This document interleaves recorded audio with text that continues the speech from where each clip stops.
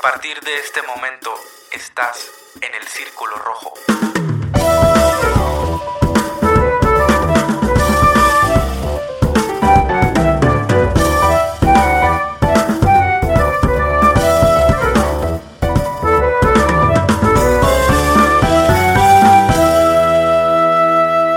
Buenas tardes, público conocedor, público de sangre liviana, público que tenga ganas de reírse, no de nosotros, bueno sí, también de nosotros y con nosotros, ¿por qué no, verdad?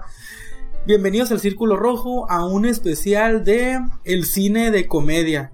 Añones, te saliste con la tuya, por fin, Añones, después de 2 temporadas, se va a hablar otra vez, aunque sea poquito.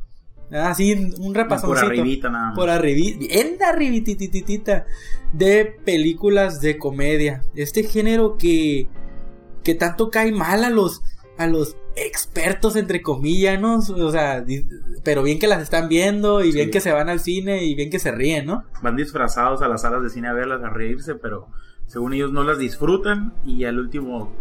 Ahí son los primeros en reírse, ¿no?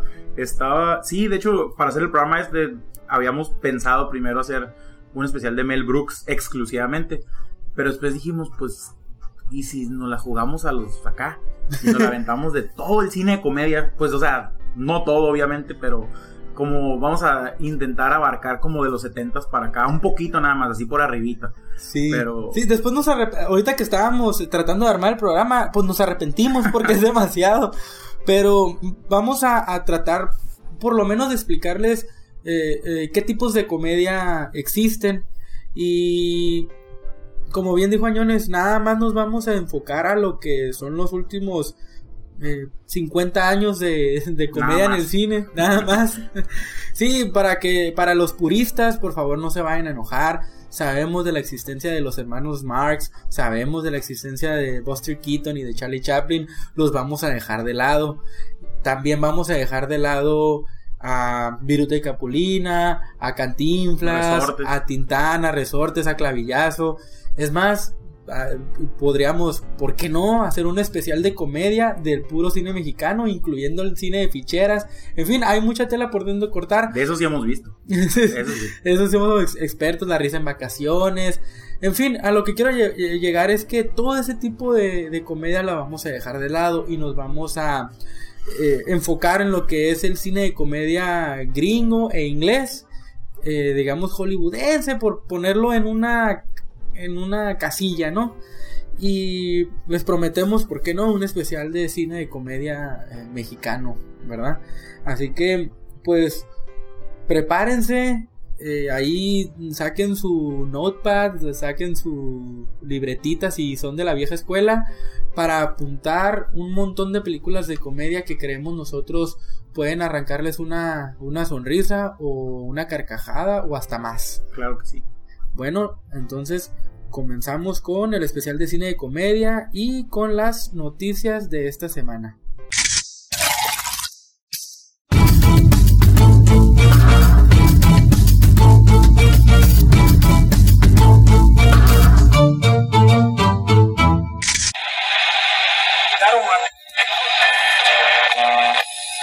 Despertamos hoy con la triste noticia de que falleció el actor Adam West, que tal vez lo recuerden en su papel del clásico Batman bailarín. T.J. Miller anunció su salida de Silicon Valley. El actor tal vez lo recuerden como el personaje de Erlich Bachman, que es el encargado de la incubadora. Universal confirma la expansión de su universo oscuro. Después de la salida de la película de La momia con Tom Cruise, anuncian 4 o 5 proyectos más de monstruos clásicos del cine. Después de 16 largos años, Terry Gilliam anuncia que por fin terminó de filmar El hombre que mató a Don Quijote. Regresamos al Círculo Rojo para la recomendación literaria de esta semana. Y como que no va mucho el caso de la comedia, pero pues como siempre, como dice Yalot, ¿no? O sea, aquí hacemos lo que queremos y si les gusta qué bueno y si no, no. Estaremos hablando de las narraciones extraordinarias de Edgar Allan Poe. De vez en cuando ahí se ha mencionado en este podcast Edgar Allan Poe por X situación. Pues es un buen pretexto para que los que son ávidos de lecturas de terror, misterio, le den una oportunidad a este autor Y creo que Narraciones Extraordinarias sinceramente trae lo que creo yo son los mejores cuentos de este autor, desde El Gato Negro, El Cuervo, Los Asesinatos de la Calle Morgue. Bueno, en fin, tiene muchos cuentos que cada uno irá descubriendo, porque si bien en su mayoría son de terror, hay algunos relatos que no precisamente son de terror o de algo sobrenatural, como el ejemplo de Los Asesinatos de la Calle Morgue, porque ahí nace lo que mencionamos en un momento en el especial de Sherlock Holmes, que ese personaje está basado, el personaje de Sherlock Holmes está basado en uno de esos personajes de ese cuento. Como son este tipo de libros que traen varios cuentos, pues unos son cortos, otros son muy largos, y eso permite al lector seguir enganchado en el libro, porque si uno no te está gustando tanto, puedes o ya sea desecharlo y buscar otro. Pero en este, digamos, poniéndolo en temas musicales, este es como un Greatest Hits de Edgar Allan Poe, y no hay mejor libro de este autor que este. Así que yo les recomiendo que vayan a la librería más cercana. Afortunadamente por ser un clásico de clásicos, lo pueden conseguir barato, prácticamente en cualquier biblioteca, en cualquier librería, perdón. Estos autores, o el libro del Rey Amarillo que salió después en esta serie de True Detective, Stephen King, el mismo H.P. Lovecraft, está también Richard Matheson. Todos estos autores beben de la bibliografía de Edgar Allan Poe. El péndulo y la muerte es otro gran... En fin, es que la verdad, creo que el mismo Vincent Price hizo varias en aquella época, precisamente de la Universal, de ese tipo de películas que duraban 1 hora, 50 minutos. Sí. Y varios de esos cuentos de Edgar Allan Poe eran protagonizados por Vincent Price. La recomendación literaria de esta semana va para Edgar Allan Poe y sus narraciones extraordinarias. Vayan y consíguenla, y si no, pues véanla ahí por el internet, gratuita, PDF, ahí chéquenlo. Y van a ver que cualquier cuento que decidan seleccionar va a ser de su total agrado. Les repetimos, Narraciones Extraordinarias de Edgar Allan Poe, la recomendación literaria de esta semana.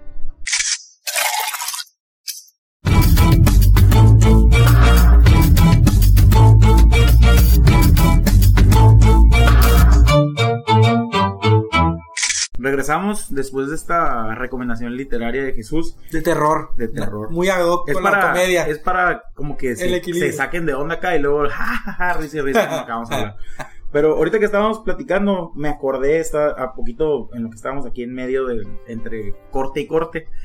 Estábamos platicando de una banda, la cual hace muchísimos años, pues desde que estábamos en la secundaria, yo creo que empezamos a escucharla. Sí, ya te has tardado. Estábamos, y es un disco no muy conocido el que les voy a poner hoy, pero es un disco que tanto Jesús como yo creo que es de nuestros favoritos en cuanto a... Es que, no sé, es como un disco como muy digerible, a diferencia de los otros discos de esta estoy hablando de Oasis. Sí. Es un disco que son puros lados B de canciones de ellos, pero es un disco que, no sé, todas las canciones están... Bueno, en mi opinión, a mí me gusta más la voz de Noel Gallagher que de Liam Gallagher. Noel Gallagher pues, es el hermano que es el que escribe todo, pero no es el vocalista oficial de la banda. Y ahí me gusta más la voz de él. Entonces en este disco muchas de las canciones son cantadas por Noel Gallagher.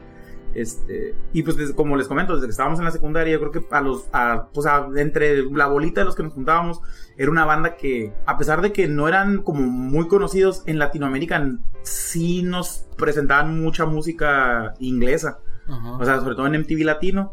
Y porque en Estados Unidos en realidad no son así como que la gran cosa los hermanos Gallagher y la banda. Aparte odiados, ¿no? Sí. O sea, bien sangrecoche los tipos. Pero siempre hemos sido nosotros partidarios del producto en general, no tanto de qué clase de personas sean los Gallagher. Sí, entonces vamos a poner, es del disco Masterplan, es del 96 el disco. Es un disco, lo repito, es un disco que está ahí en medio de la discografía de Oasis, entre el Be Here Now y el What's the Story Morning Glory. Es un disco que salió, aquí salió un poquito después, pero es un disco que o sea, son canciones que no llegaron a los discos de What's the Story ni de Be Here Now. Así es. Son esas ideas, las volvieron a retrabajar y salieron estas canciones, ¿verdad? Así es. Pues los voy a dejar con la canción esta. Pues es que les iba a decir una de nuestras favoritas, pero en realidad el disco a mí me gusta mucho y creo que compartimos la opinión, Jesús y yo. Y hasta la fecha, porque muchos se bajaron del barco de Oasis, de nuestra generación, ¿no? Conforme fueron pasando los años. Pero yo me sigo considerando un fan de Oasis. De hecho, fuimos a un concierto tuyo, Añones, para ya de los últimos que dieron ahí en Los Ángeles. Sí. Nos perdimos y todo, pero pues es toda tu historia. Pues la canción que les saludo al Moy. Que les vamos a poner es Underneath the Sky, que es la segunda canción del disco. Es una canción muy... Aquí sí canta Liam, pero la canción es... No sé, es una melodía muy amistosa y... Me recuerda tipo Beatles, así, no sé, esas canciones. Bueno, quién sabe por qué, ¿no? Ni que les gustaran tanto. Todos los hijos de los... Creo que de Liam tienen nombres de, no sé, uno se llama Lennon, el otro se va a llamar Ringo o algo así. Y el otro Paul. Claro. Pero bueno, los dejamos con Underneath the Sky, el disco Masterplan del 96, Oasis.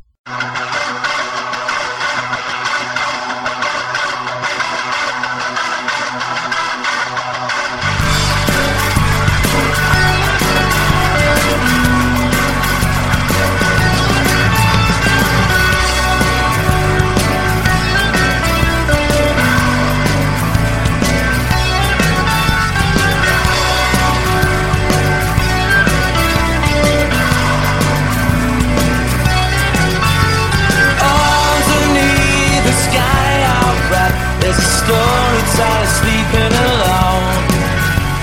He has no face and he has no name, and his whereabouts are sort of unknown. All he needs is his life in a suitcase. It belongs to a friend of a friend. And as we drink to ourselves, we'll amuse ourselves. Underneath the sky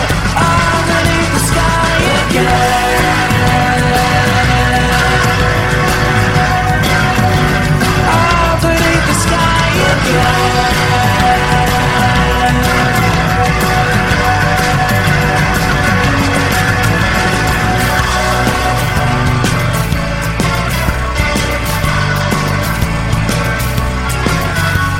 So wish me away to an unknown place. I'm living in a land with no name. I'll be making a start with my brand new heart. Stop me making sense once again. All we need is our lives in a suitcase. They belong to a friend of a friend. And as we drink to ourselves, we'll amuse ourselves. Underneath the sky again. Underneath the sky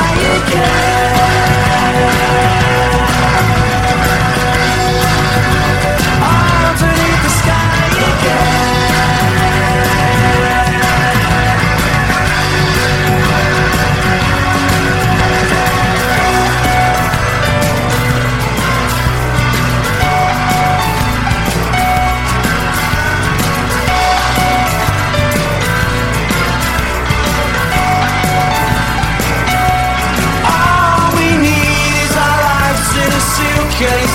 They belong to a friend of a friend. And as we drink to ourselves, we'll amuse ourselves. Underneath the sky again. Underneath the sky again.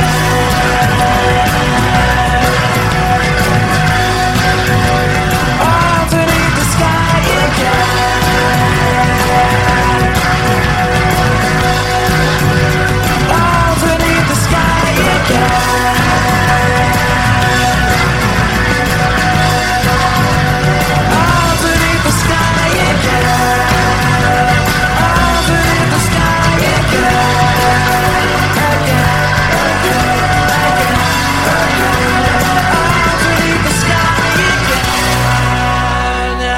Regresamos a El Círculo Rojo, este especial de comedia, Ñones, que solito nos pusimos la soga al cuello y estamos a punto de tirar el banquito que nos está deteniendo.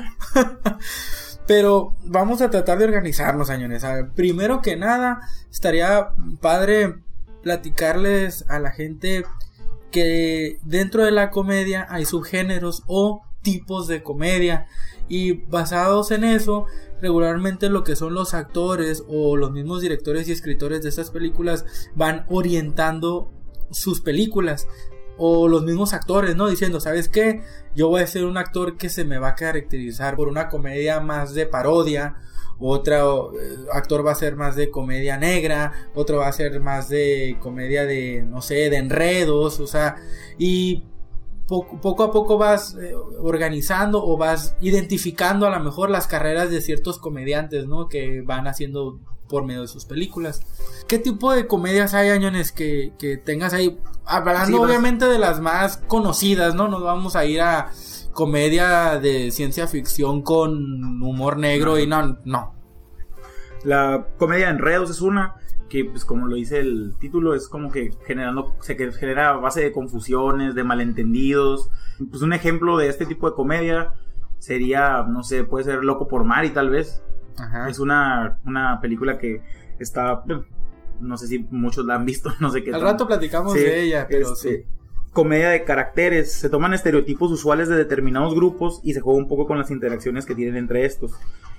El grado de fidelidad de los estereotipos se puede hacer muy realista. El ejemplo que viene aquí es la de Gigolo por accidente, que la verdad no sé por qué ese fue el ejemplo que utilizaron. No, pero por ejemplo está Breakfast Club, ajá, que son diferentes personalidades conviviendo y cada personalidad está muy definida. Y de ahí, y ese género creo que ha desarrollado el género que explotó muy bien Dave Chappelle con el racismo, uh-huh, la comedia racial que parte desde un estereotipo. No, o sea, voy a hacer burla del blanco a blanco, voy a hacer burla del negro y del asiático y todo, ¿no? De ahí se desprende este tipo de comedia que la verdad a mí me da mucha risa, aunque ofenda a varios. Sí, otro tipo de comedia es la comedia de pez fuera del agua, que es poner a un personaje que no tiene nada que ver con su entorno y a ver cómo reacciona en ese... O sea, podría ser como tal vez Volver al Futuro. Cuando Marty McFly viaja al pasado, pues no sabe, en realidad está en un ambiente completamente ajeno a él. Y es un tipo de comedia que puedes encajar no específicamente en una cinta 100% de comedia. El ejemplo que les puedo dar, la película de La Mujer Maravilla. La Mujer Maravilla pues vive ahí con las Amazonas, en todo su... Y cuando la llevan a Londres, ella llega a Londres con esa mentalidad de guerrera. Y le dicen, espérate tantito, guarda tu arma, guarda tu escudo, que te tienes que vestir normal, ¿no? Y funciona dentro de la película sin que la cinta sea de comedia. Otro tipo es la tragicomedia, que tiene ciertos tintes de, pues como dice el título, trágicos, o no necesariamente es así como que una comedia al 100%, no te va a tener riéndote toda la película. Un ejemplo de eso, yo la que me acuerdo es la de Garden State, donde sale Zach Braff y Natalie Portman. Es de un joven que fallece su papá y regresa al pueblo a arreglar los gastos del funeral y todo eso, pero la película es una película que dentro de la tragedia que está viviendo tiene sus toquecitos, o sea, no es así como que una comedia, bueno, una película oscura, sino que tiene sus ratitos. El slapstick o comedia visual, que esto es... Ese ya es un humor el que nosotros conocemos como el gringo, ¿no? Ajá. El humor ese de pastelazos, de caídas, de... Pues hay muchas películas de Adam Sandler, incluidas las buenas y las malas. Esas caídas inesperadas o I Love You Man tiene algunos momentos también de slapstick. Es la comedia más identificada, digamos, uh-huh, la comedia más clásica. La famosa comedia del pastelazo. La comedia negra, que es donde se utilizan temas un poquito medio fuertes o polémicos para para burlarse de ellos, o sea, como así como mencionar ahorita Jesús, como temas raciales o la muerte. Yo soy fanático de ese tipo de comedia, me gusta mucho. Y vuelvo a lo mismo de que podrá ser una forma de pensar acerca de las películas de comedia, porque ese tipo, el humor negro, por ejemplo, yo recuerdo una escena muy fuerte que me da mucha risa y es humor negro. Es cuando John Travolta y Samuel L. Jackson van en el carro y se voltea John Travolta para preguntarle algo de lo que están discutiendo a Marvin, que traen atrás, y se le dispara la pistola sin querer y le explota la cabeza al tipo, pues. Y lo que hablan ahí todo a mí me da mucha risa, pero Sí, de tienes todo, a un sí. tipo con la cabeza reventada, ¿no? La comedia de farsa, que es la comedia de caracteres llevada al límite, en donde estereotipos se exageran y las situaciones se llevan a límites ridículos. ¿Esto sería como una especie de comedia de parodia o hay otra?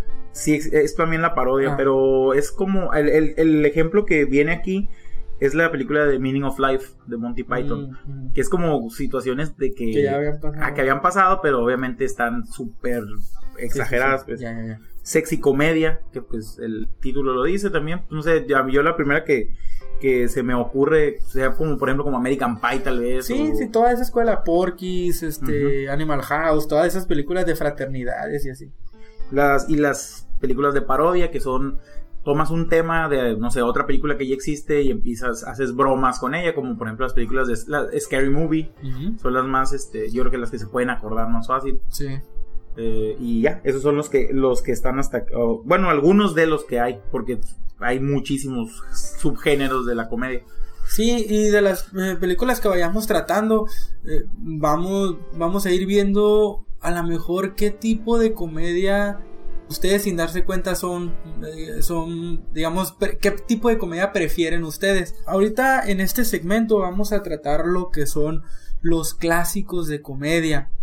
Estas películas que pueden tener entre 50 y 40 años y que por motivos de los tiempos modernos, etcétera, se han ido relegando, a pesar de que todo el mundo dice, es un clásico. Ajá, ¿ya la viste?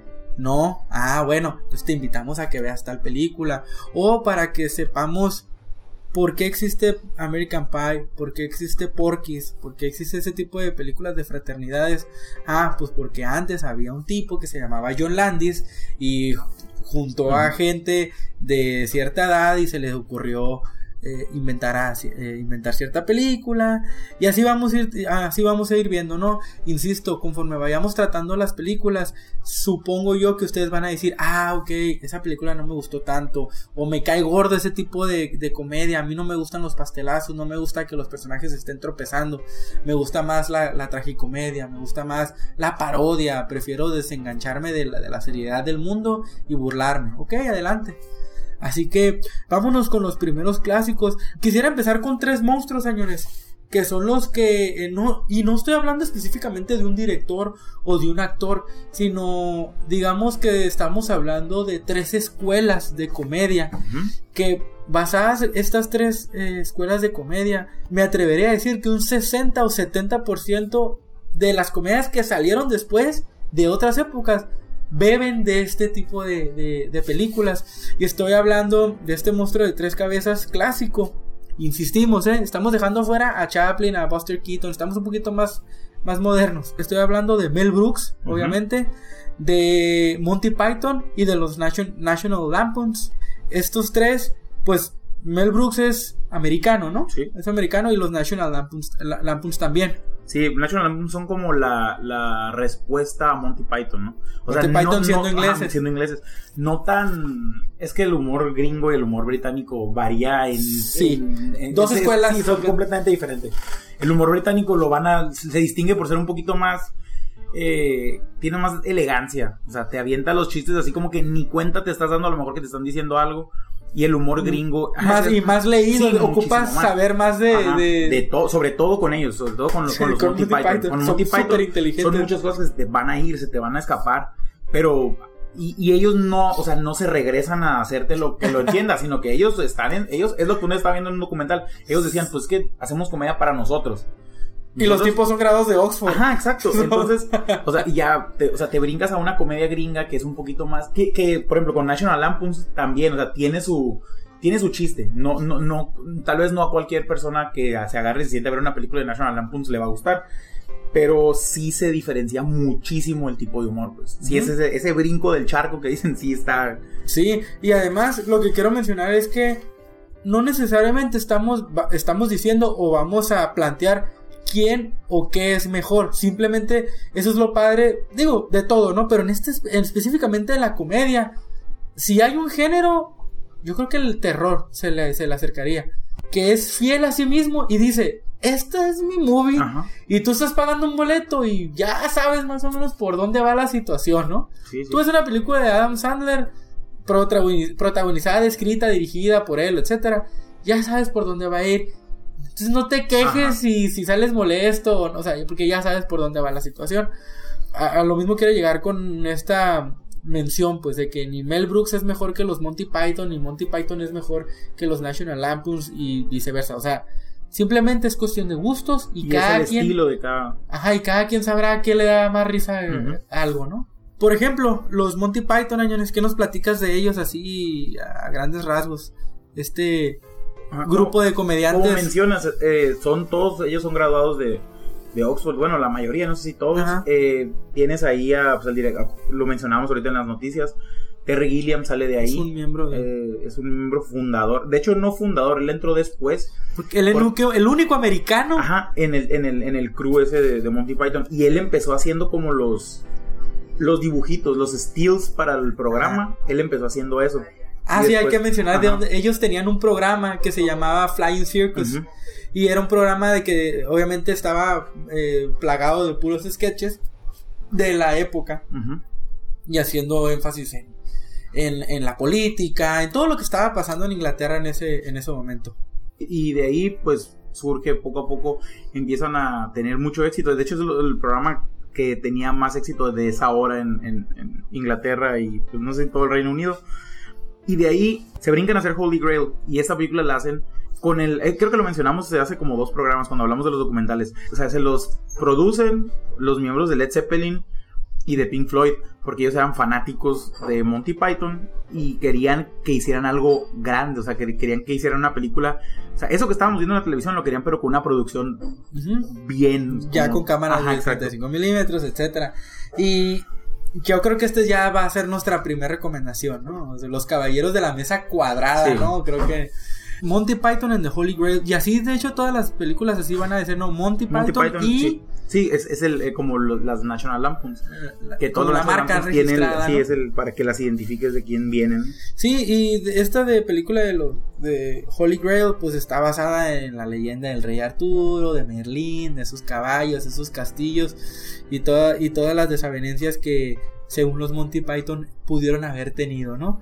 Y eso, obviamente, es algo muy, muy por encimita. Pero para aquellos que les gusta Game of Thrones y les gusta todo ese tipo de historias medievales, es un gran pretexto para que se asomen a ver el humor de este grupo, pues bastante sui generis. Sí, y son, o sea, no nos vamos a meter tanto, porque si no el programa duraría 4 o 5 horas, o tal vez más. Pero sí, una película de Monty Python, miren, y también esa y The Meaning of Life. Y Life of Brian. Life of Brian también es muy buena. Esas 3, vamos a dejarles de tarea esas 3.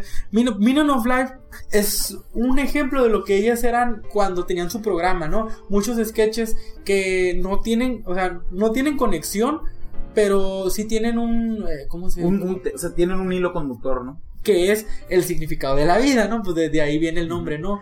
El por qué estamos aquí, si existe Dios, si no existe, por qué el ser humano es autodestructivo. Pero son de esas películas que las estás viendo y a lo mejor así de verlas, o sea, si te sientas, así como que pensando, sí, me voy a estar riendo todo el rato, te puede sacar tiene algunos sketches medio, como que, ¿qué? ¿Por qué? O sea, ¿por qué estoy viendo esto? Pero ya después, o sea, si te sientas y tienes la idea de lo que te vas a sentar a ver, así como mencionaba Jesús ahorita de Adam Sandler, dices, ok, si le sigues el rollo al cotorreo de ellos, sí la vas a disfrutar mucho. Sí, y de Life of Brian, la tercera de estos Monty Python, es pues una sátira sobre Jesús. Digamos sobre la vida de Jesús, pero o sea, no es Jesús, es Brian, pues, y está, digo, para los que conozcan un poquito sobre la Biblia y no se den de latigazos así, creo que de hecho de las 3 es mi favorita, es la que más risa me da, pero vuelvo a lo mismo, pues cada quien tiene su digamos, sus gustos. Pero para empezar, yo recuerdo la primera escena que van pues los 3 Reyes Magos y pues quieren entrar a conocer a Brian. Y la mamá dice que no, que se vayan, que no los conoce, y empieza a decir, bueno, es que traíamos traíamos regalos, traíamos comida, traíamos joyas y traíamos... Dice, ok, entonces pásenle. En fin, sí, creo que si quieren comedia, sí es comedia inteligente. Sí. Y lo que más me gusta de los Monty Python es que están sobreactuados, están haciendo cualquier cantidad de estupideces y están tan tontas, o sea, cómo están ellos personificando sus escenas, que crees que esto es totalmente idiota y estúpido, pero en el fondo, y como dijo Bañones, son chistes que no necesariamente están tan tontos, que sí le tienes que descargar un poquito más. Y creo que no ha habido cómicos así en inglés, pues. No. Que la carátula sea como un puñado de idiotas haciendo puras tonterías, pero que en el fondo tienen algo más, pues, algo más. Y Monty Python creo que en ese aspecto son los mejores en ese tipo de humor. Y viene, como bien dices tú, Añones, la respuesta, ¿no? De los americanos. Los National Lampoons. Que era como una revista también, Sí, ¿no? empezó como una revista tipo como Mad. Era una revista de puros, pues, como de puros gags, de puras tonterías. Una revista. Y de ahí surge el crew de National Lampoons. Que la primera película que hicieron no tuvo el éxito que ellos querían. Una película que se llama como Los Castores Zombies del Espacio. Algo así, no sé. Es una película que salió directamente para televisión.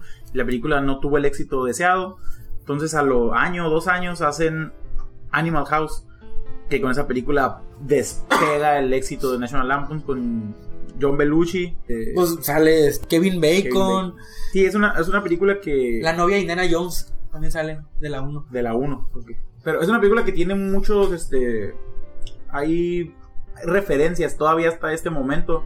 Está plagada así como que... Es de un clásico de la comedia gringa. Una escena que a lo mejor todos pueden recordar cuando salen... Así que sale gente con una sábana amarrada y empiezan a gritar toga. Es de esa película.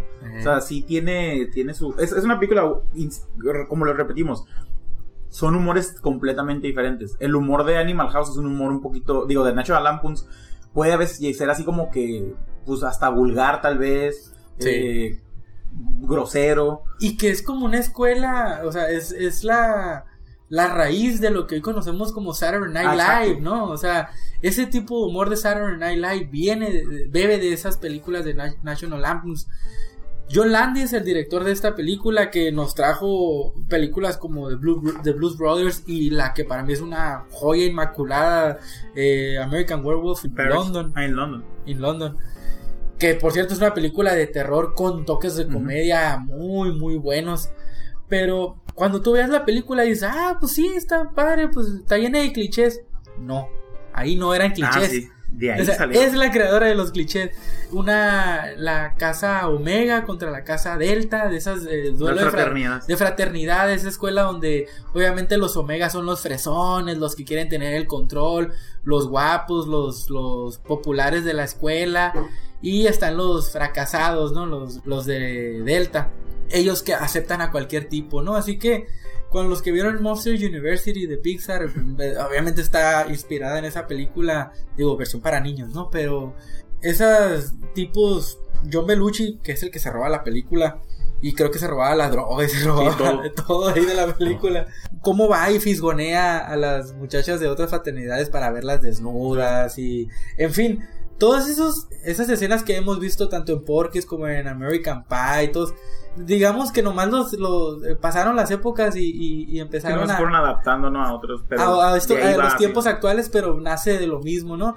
Así que si te gustó Porky's y si te gustó American Pie, cualquiera de esas películas, pues tienes que de alguna manera agradecerle a que John Landis y los National Lampoons sacaron esta joya de la comedia gringa que es Animal House. Y de National Lampoons se desprende también, que son, también a mí me gustan, son de mis películas que más me gustan de comedia, Chevy Chase, las películas de vacaciones. Sí, a la primera es la que más me gusta, de hecho está genial. Sí, es vacaciones europeas, y luego pues tardaron años en sacar otra, ¿no? La de Las Vegas. Pero National Lampoons también, y de ahí, o sea, saliendo de Saturday Night Live, traía a Chevy Chase, que es un comediante, un monstruo de la comedia en ese tiempo, porque ahorita trae unas bronquillas ahí. Pero sí, se mantuvo. La de vacaciones esa, no me acuerdo cómo se llama el parque a donde quieren ir, ¿no? Wally World. Quieren ir a Wally World, pero obviamente es una road movie, ¿no? Sí. Road movie, les recordamos, son esas películas donde existe un viaje, ¿no? Y a Chevy Chase se le ocurre de sorpresa decir, vamos a Wally World. Y en carro, atravesar el país acá.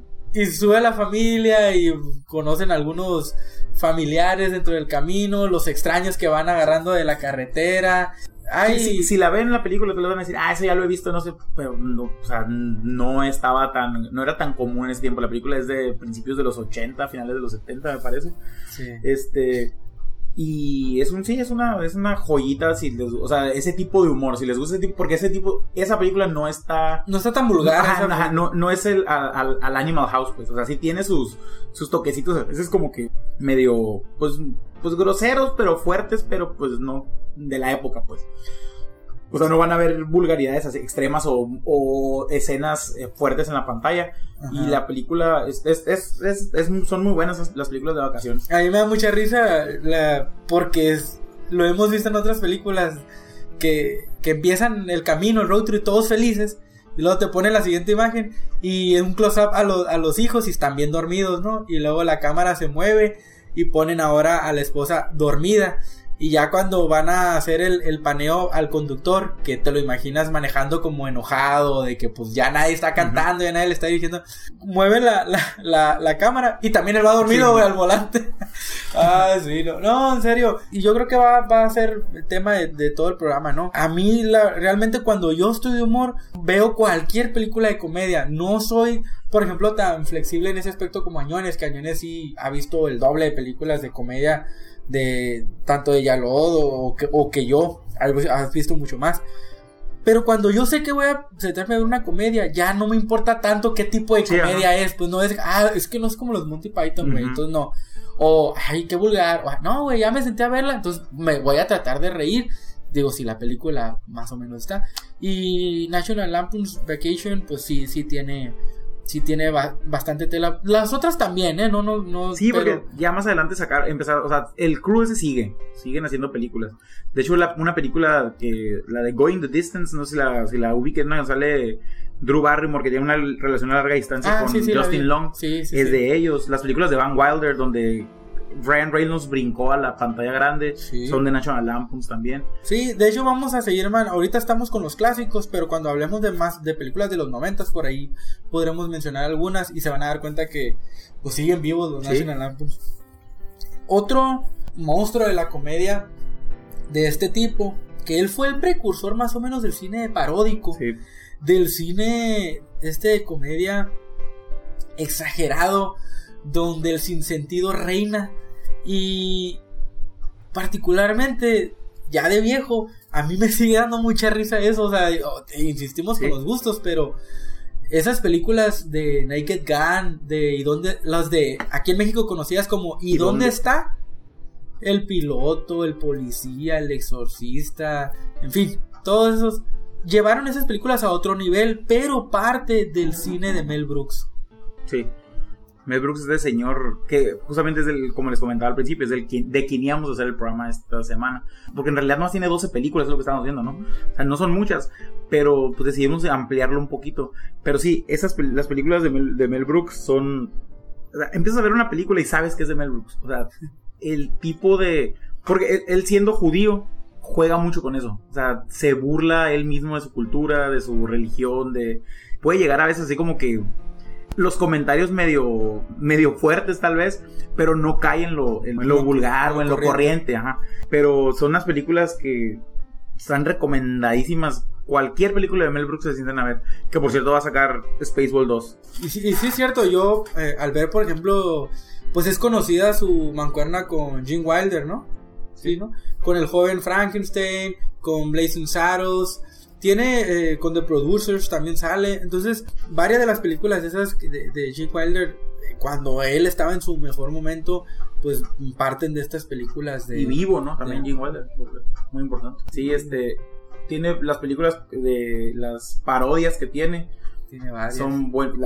La parodia de Star Wars, Spaceballs, es muy buena. Tiene una de Robin Hood donde aparece Cary Elwes. Cary Elwes es en la de Saw 1 el doctor.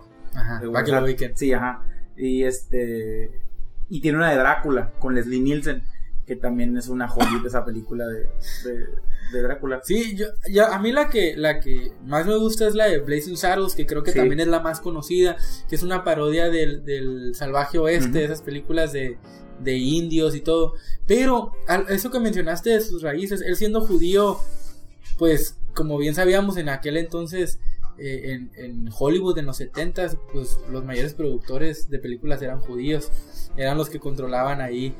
Y el sinsentido de las películas de Mel Brooks reina porque les voy a dar un ejemplo que por eso de ahí parten otras películas, las películas de David Zucker, que al rato las decimos, las de ¿Y dónde está el policía?, etcétera. Es, por ejemplo, estás en el viejo oeste y dicen, necesitamos una manera de detener a estos malhechores porque necesitamos más tiempo para construir un pueblo fantasma. ¿Qué hacemos para detener a todos, a la caballeriza, no? Se les ocurre montar una caseta, güey. Entonces, pues ves a los indios en el viejo oeste así, y de repente subes una caseta de cobro, güey, con la pluma y todo puesto, o sea, te quedas, ¿qué pedo, güey? Y los comentarios racistas, porque el sheriff del pueblo es el sheriff de chocolate, diría Lupe, güey. Así es. En fin, las películas de Mel Brooks definitivamente tienen un estilo muy particular que no se esperen. Al igual que National Lampoon's y los Monty Python, es un humor diferente, un humor más paródico, donde en otra película, por ejemplo la de La Historia del Mundo, donde llega Moisés y dice, pueblo, acabo de hablar con Dios y estos son los 15 mandamientos, y se le cae una piedra y se rompe. Entonces dice, chin, estos son los 10 mandamientos que Dios acaba de dictarme, ¿no?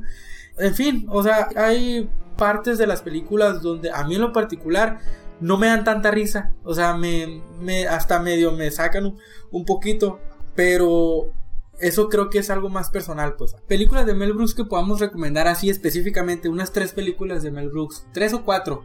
History of the World. Ajá. Young Frankenstein. Sí, Young Frankenstein. La de Blazing Saddles. Y una más para acá, yo creo, por la mancuerna con Leslie Nielsen, Drácula. Es que también Robin Hood es bueno. Sí, y la de Silent Movie. No, es que tiene varias. Pero esas las vamos a dejar ahí de tarea para ustedes. Si las van a ver, si esas les gustan, ya exploran las otras. Ajá, pero básicamente esas dos son las 3 más populares de él. Es El Joven Frankenstein, Blazing Saddles y La Historia del Mundo, ¿no? Esas son las 3. Y con esto terminamos, digamos, los pilares de la comedia clásica de los 70s, 80s. Estas personas o este grupo de actores que dedicaron toda su vida precisamente a hacer películas de comedia, ¿no? Y cada uno con su estilo. Ahora, para dejarle más tarea, porque obviamente sería muy difícil encasillar los clásicos de la comedia en 3 propuestas, ¿no? Está también Steve Martin, que en los 70s y 80s nos trajo películas como The Jerk, nos trajo películas inclusive hasta la de El Padre de la Novia, cuando ya era un poquito más viejo, o esta película que yo les recomiendo que se llama Plane, Trains and Automobiles. Sí. Esta película con John Candy también, de un tipo que quiere llegar a su casa para una cena de acción de gracias, y conoce a John Candy que le va a pedir un ride, pero se empiezan a meter en un montón de broncas que, digamos, John Candy es el típico buenazo, pero que no todo le sale bien, sí. Y meten problemas a Steve Martin, con esas comedias para toda la familia. Sí, está también, por ejemplo, mencionando en los 80s, Eddie Murphy. Otro tipo de comedia también. Sí, es un humor ya un poquito más, tal vez más para adultos, o sea, pero tiene unas joyitas que, por ejemplo, una de mis favoritas, Coming to America, la cual va a haber secuela el año que entra, con Kevin Hart, que ese Kevin Hart en la sopa sale ahorita.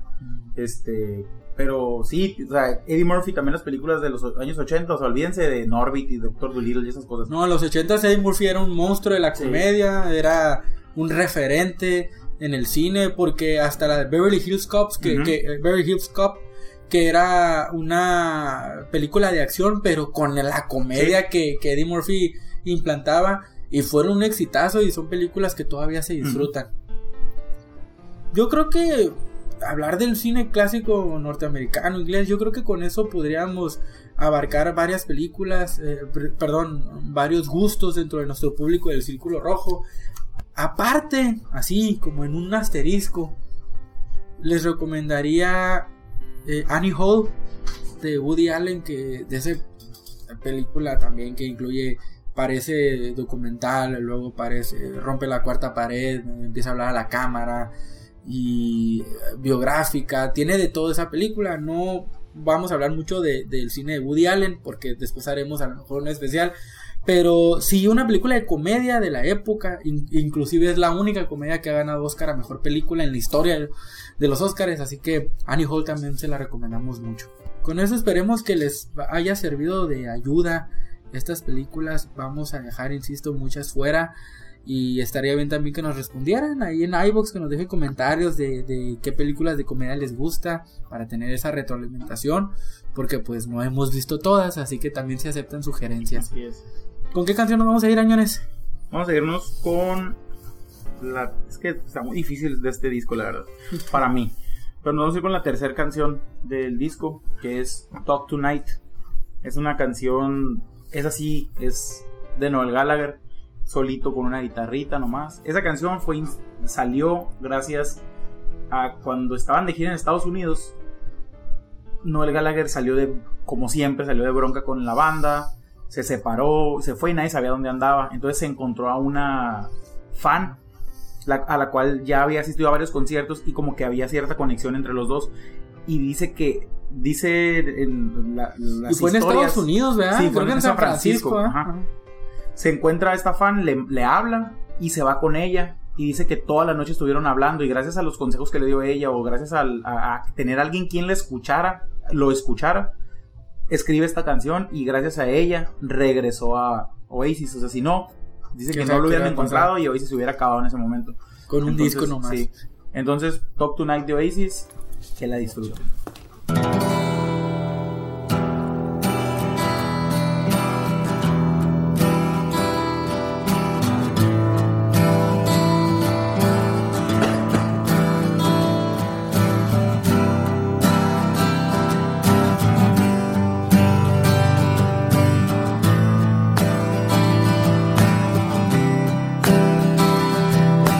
Sitting on my own, chewing on a bone, 1,000,000,000 miles from home, when something hit me somewhere right between the eyes.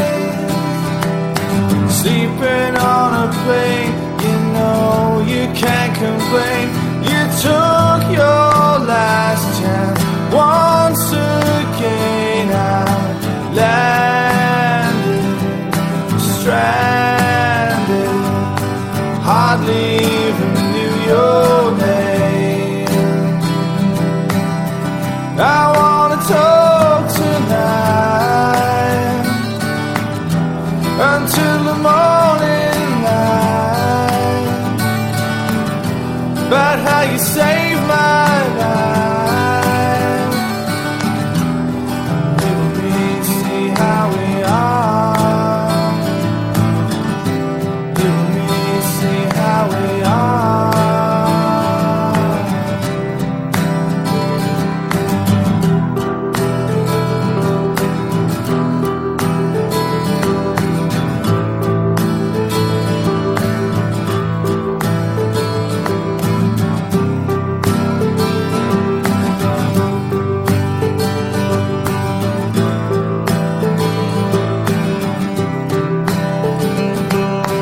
All your dreams are made of strawberry lemonade, and you make sure I eat today. You take me walking to where you played when you were young. I'll never say that I won't ever make you cry, and this I'll say, I don't know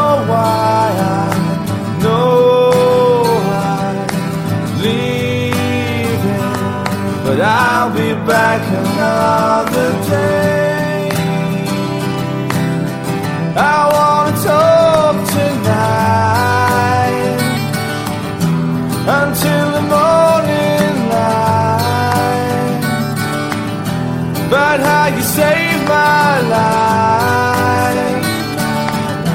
I wanna talk tonight about how you saved my life. About how you saved my life. About how you saved my life. About how you saved my life.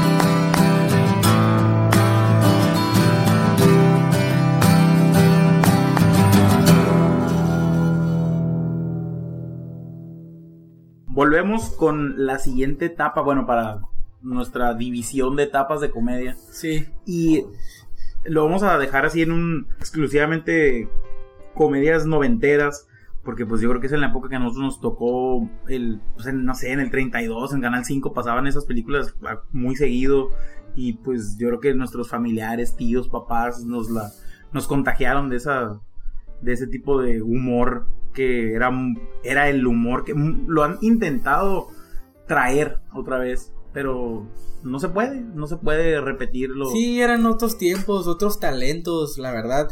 Y tocaremos algunas películas de los 80s, porque vamos a hablar también de algunos creadores, ¿no? Que no los consideramos los clásicos, porque no estuvieron desde los 70s, pero en los 90s, directores como David Zucker o como Harold Ramis, en los 90s estaban ya muy posesionados por algunos clásicos que habían logrado, o algunos éxitos que habían logrado en los 80s. Por ejemplo, Harold Ramis, un director básicamente de comedia, otra vez, pero una comedia mucho más amigable, inclusive es hasta intelectualona, ¿no? Ajá, con esas comedias, no comedia romántica, pero una de esas comedias que difícilmente te dejan indiferente. Casi siempre son de esas películas que ves, te diviertes, te la pasas muy bien, y consta regularmente con actores de cierto nivel, cosa que a lo mejor en otras películas de comedia no tanto. Digo, Billy Crystal y Robert De Niro, por ejemplo, que aparecen en estas dos películas. Analyze That. Y sí, también pues él es el escritor, junto con Dan Aykroyd, de Los Cazafantasmas. Esa película que muchos, digo, no sé si sepan específicamente de Los Cazafantasmas, pero pues era, digamos, este personal de actores que venía de Saturday Night Live también, ¿no? Y juntas a 3. Sí, 3, porque el otro se lo sacaron sí, nomás para, ¿no? Sí, como que evitarse problemas raciales. Sí, exacto. Pero se les ocurre esta historia increíble, ¿no? De 4 tipos que se dedican a cazar fantasmas, ¿no? Pero con un toque de comedia muy, muy bien llevado, con una historia muy original, que pues llevó a una serie de animación muy exitosa, a una franquicia que hasta estos años fecha, sí, sigue siendo muy querida. O sea, y sin necesidad de haber habido el remake que hubo.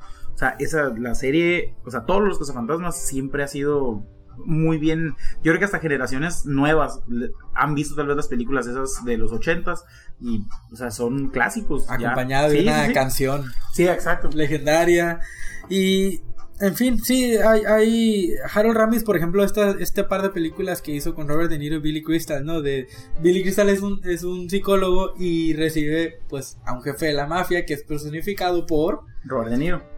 Digo, no sé, quisieron hacer algo diferente y pusieron a Robert De Niro como mafioso. Sí.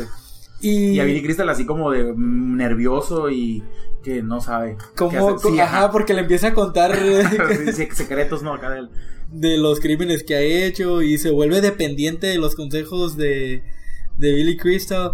Una comedia inteligente, moderna, diferente, que creo que les va a gustar. Es que casi todas las de Harold Ramis son buenas, porque hizo otra joyota. Sí, es lo que te iba a decir, una de mis películas favoritas de toda la vida, que es el hechizo de tiempo, que en inglés se llama Groundhog Day, que es con Bill Murray, que es así como que eran parejita los dos acá. Eso está en Netflix, ¿verdad? Hechizo de Groundhog tiempo. Day sí está en Netflix. Esa película es de un hombre del clima, que es Bill Murray, que es una persona ensimismadísima, que es él y nada más. Y cuando va a un pueblo a hacer una nota sobre una marmota, que eso existe en realidad, no sabía que existía, que es una marmota que si ve su sombra es que el invierno va a durar 3 semanas más, y si no la ve, o sea, sí, pero o sea, según la persona que lo saca, le dice la marmota, ¿no? Entonces se repite ese mismo día una y otra vez hasta que él pueda hacer, o sea, él a su entender es que tenga que hacer las cosas bien, lograr así como que el bien común y dejar de pensar en él nada más en él, y pensar en los demás, ¿no? Es una película, es una joyita, y es una película que tal vez se había visto, o la idea tal vez no sea tan innovadora, pero la manera en que Harold Ramis la lleva y luego pues pones a un Bill Murray ahí que en su mejor momento, tal vez ya venía de tener esos éxitos como Caddyshack, como Cazafantasmas, y nos trae este monstruo de película que otra vez puede ver cualquiera a cualquier edad, cualquier momento. Si tú te la pones en tu Netflix o la están dando en la tele, los invitamos a que la vean porque es muy agradable. Y como bien dice Añones, a pesar de que es un tema, loops y viajes por el tiempo, etcétera, de que cosas que se repiten, pero lo lleva a un extremo impresionante. Así que yo sí soy partidario de esta película, también una de mis favoritas de toda la vida, una película que quiero mucho. Y Harold Ramis pues nos trae películas así, un digno... por ejemplo, Harold Ramis es uno de los escritores de Animal House, de la que platicamos en el segmento anterior. Con esto queremos darles a entender que son personas que viven, respiran comedia, ¿no? Y Harold Ramis puede escribir una comedia tan loca, vulgar, corriente y divertida como Animal House, como puede hacer una película mucho más elegante como Analyze This o Analyze That, y traernos una película con toques de comedia romántica, toques de ciencia ficción y toques de comedia como Groundhog Day. Muchas películas que valen la pena, por eso quisimos mencionarlo en en esta etapa intermedia de la comedia americana, ¿no? Que va a abarcar la última parte de los 80s y todos los 90.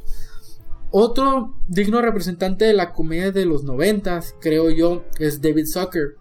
¿Quién es David Zucker? David Zucker es un director que tomó la escuela de Mel Brooks y la llevó a extremos que rayaban en lo absurdo, pero de una manera que a mí de chico me hace reír, de adolescente me hace reír, y ahorita que ya estoy más viejo me sigue haciendo reír, y yo creo que hasta más por el grado de idiotez y de estupidez. Y ahorita ya llega. Ves más cosas, ¿no? Notas más detalles que a lo mejor se te escapaban cuando estabas más chico. Eso es a lo que me refería ahorita con lo que les decía, que se ha intentado retomar ese tipo de... Pero no se puede. No se puede. Eso absurdo que existía en esas comedias. No sé, por ejemplo en Scary Movie lo han intentado. Sí. Y no se puede. No te causa el mismo... Tal vez pueda ser por los actores. Y ¿sabes qué? Y no lo sabía hasta ahorita que estábamos viendo. Yo no soy partidario de las películas de Scary Movie. La única que me gustó fue la 3. Así que es la de donde el tipo de señales. Es la que más risa me dio. Charlie Sheen y así, ¿no? Y es la que dirige David Zucker. David Zucker dirige esa película. Yo no sabía, pues, pero es la que más risa me da. Sin ser de las mejores de David Zucker. David Zucker, ahí les va, es digamos el creador de lo que en México se conoce como ¿Y dónde está? Las películas de ¿Y dónde está el policía? Y la película de ¿Y dónde está el piloto? Es, ¿por dónde empezar? O sea, para empezar es Leslie Nielsen. O sea, las películas de ¿Y dónde está el policía? Leslie Nielsen en los 90s era garantía. Si veías a Leslie Nielsen en una película, sabías a lo que ibas, pues. Era una película ridícula, absurda, pero ibas a reírte, sabías que ibas a... Yo me reía mucho. Sí, y son las películas que tienes que estar viendo todo alrededor. O sea, estás viendo la escena, pero alrededor están pasando cosas, detallitos que a lo mejor, o sea, no aportan a la trama, pero te van a hacer que te rías, pues, aunque te van a sacar una risita. Es que hay tantos gags, tantos gags. Yo, por ejemplo, es que esto así me divierten demasiado. Sí. Estas yo son sí que están tan idiotas, pero te estás riendo toda la película. Bueno, si Sí, aceptas sí. cuando le disparan a un personaje, a lo J. Simpson, le va muy mal, ¿no? Entonces le disparan y se va para atrás y pone la mano y le cae una trampa para ratas. Uh-huh. Y luego va y se quema y luego se mueve y hay una puerta con pintura fresca. Pues Sí. ya te lleva un grado de que... O están rodeando una casa, llega el equipo SWAT y llega un camión y de repente lo abre y es un carro de esos que venden comida y hochos y todo y se ponen a... No, es que... Sí, es o que... cuando pintan la raya esas blancas para delimitar el cuerpo, pero en el agua, pues. Sí, no, sí, es que esas películas son... Es lo que ahorita lo que te mencionaba. Una de mis favoritas de esas películas es esa que es de National Lampoon, por cierto. Ajá. Esa de Tiro Mortal, que es una parodia de Arma Mortal. Ajá. Es una joya. Sale Samuel L. Jackson y Emilio Estevez. Que es como Mel Gibson y Danny Glover, ¿no? Pero esa película es una joyita. Y son de esas películas, insisto, que tienes que estar viendo todo. Tienes que estar poniéndole atención a detalles para... sí, es que es el humor de los 90s. Es así como que ese tipo de películas, así como dices tú, ¿y dónde está? Porque eran muy inteligentes y para jalar gente a todos les ponían ¿y dónde está? Como ¿y dónde está el exorcista? ¿Y dónde está el piloto? ¿Y Ajá. dónde está...? No. Otra era Loca que ame pilotos, ¿no? Ajá. Que en inglés se fueron Hot Shots. Ajá. Pero ahorita nos vamos por partes. Y sí, pues son unas películas que o sea, son unas películas que tal vez hasta la fecha, si veo que empieza una película de esas, yo la voy a dejar. Y no me voy a levantar hasta que no se acabe. Sí, digo, son películas cortas, pero muy divertidas. Sí. Por ejemplo, ¿y dónde está el policía? ¿Y dónde está el policía 2.5? ¿Y dónde está el policía 33 1/3? Uh-huh. Son películas, insisto, con Leslie Nielsen. Y hablando nada más de estas películas, de estas 3 películas, adoptan esa trama de cine negro, que Frank Devin se llama, me acuerdo del personaje de Leslie Nielsen. Y empieza a hablar de que era una noche lluviosa, cada vez esto era más complicado. Y se ven, ¿no? los zapatos nada más avanzando por la banqueta. Y luego de repente ve una bebeleche y empieza a brincar acá en lo que... O sea, no, es que es cualquier cantidad. Y luego, pero antes de eso, ya había tocado la puerta fuertemente David Zucker con ¿y dónde está el piloto? Que es la primera que, insisto, toman los elementos de las películas de Mel Brooks y los lleva a alturas insospechadas, sí. Hablando del avión, ¿no? Donde ya el sinsentido reina durante toda la película, pero logra sacarte muchas risas, pues. Esa película es una joya también.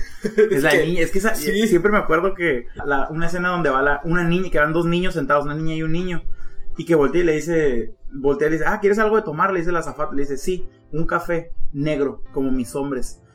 ¿Qué? Es una niña como de 6 años acá y el morrillo que uno voltea y la ve ¿qué fue con esta morrilla acá?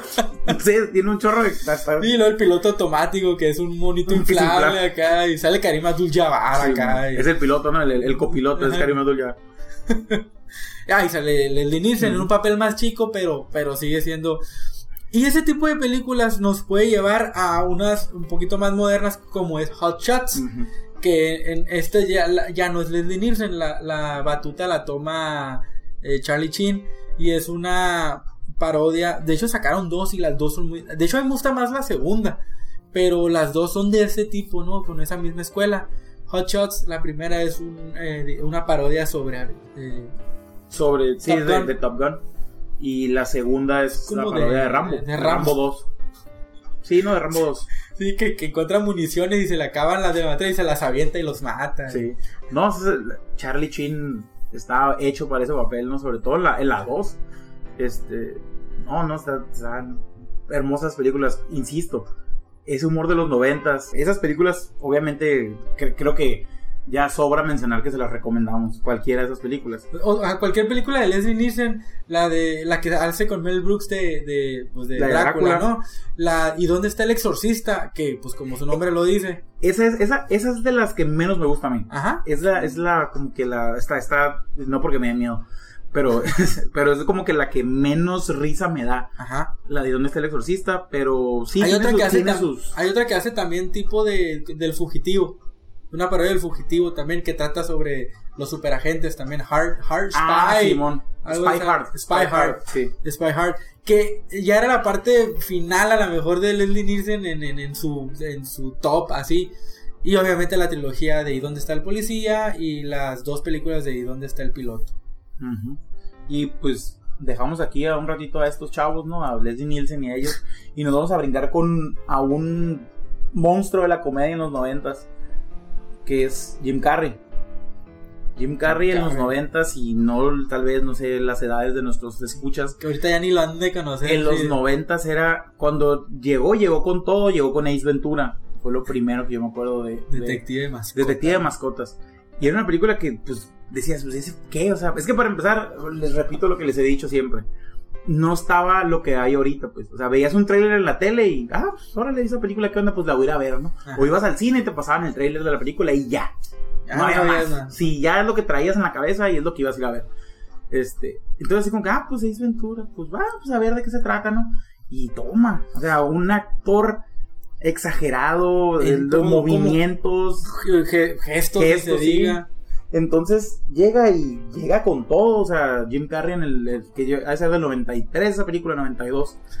Llega y después de Ace Ventura sale con, pues yo creo que hasta la fecha de ser su máxima de comedia tal vez, que es La Máscara.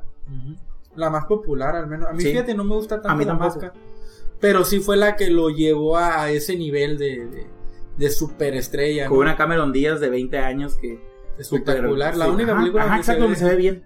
Sí la ves, la rubia despampanante, ¿no? Y después así como que la otra vez volvió a salir en otra. ¿Qué le pasó? ¿Qué? La Máscara esa, pero bueno. Sí, Ok, Ace Ventura son 2 películas, y de las excepciones, Ace Ventura 2 a mí me hace mucho reír. A mí me da más risa la 2 que la 1. Sí, es que es absurdo, o sea, es un detective de lo que le pueda pasar a una mascota, ¿no? Y me gusta mucho la primera porque secuestran al delfín de los delfines de Miami, y entre apariciones de Dan Marino, ¿no? Y la verdad es que la forma en que construye a este personaje de Ace Ventura, pues obviamente nace de la creatividad de Jim Carrey, y según él puede hablar hasta con los animales, ¿no? Según él, cómo camina, cómo va investigando, sí, la verdad. Creo que tal vez hasta esa fecha no había un actor así, ¿no? O sea, así de exagerado, de la cara, de la manera de moverse, no había, o sea, no sé. Sí, y yo la primera vez que vi Ace Ventura, de hecho como la primer media hora, hasta me estaba cayendo gordo porque obviamente yo no había visto ningún actor así. Ajá.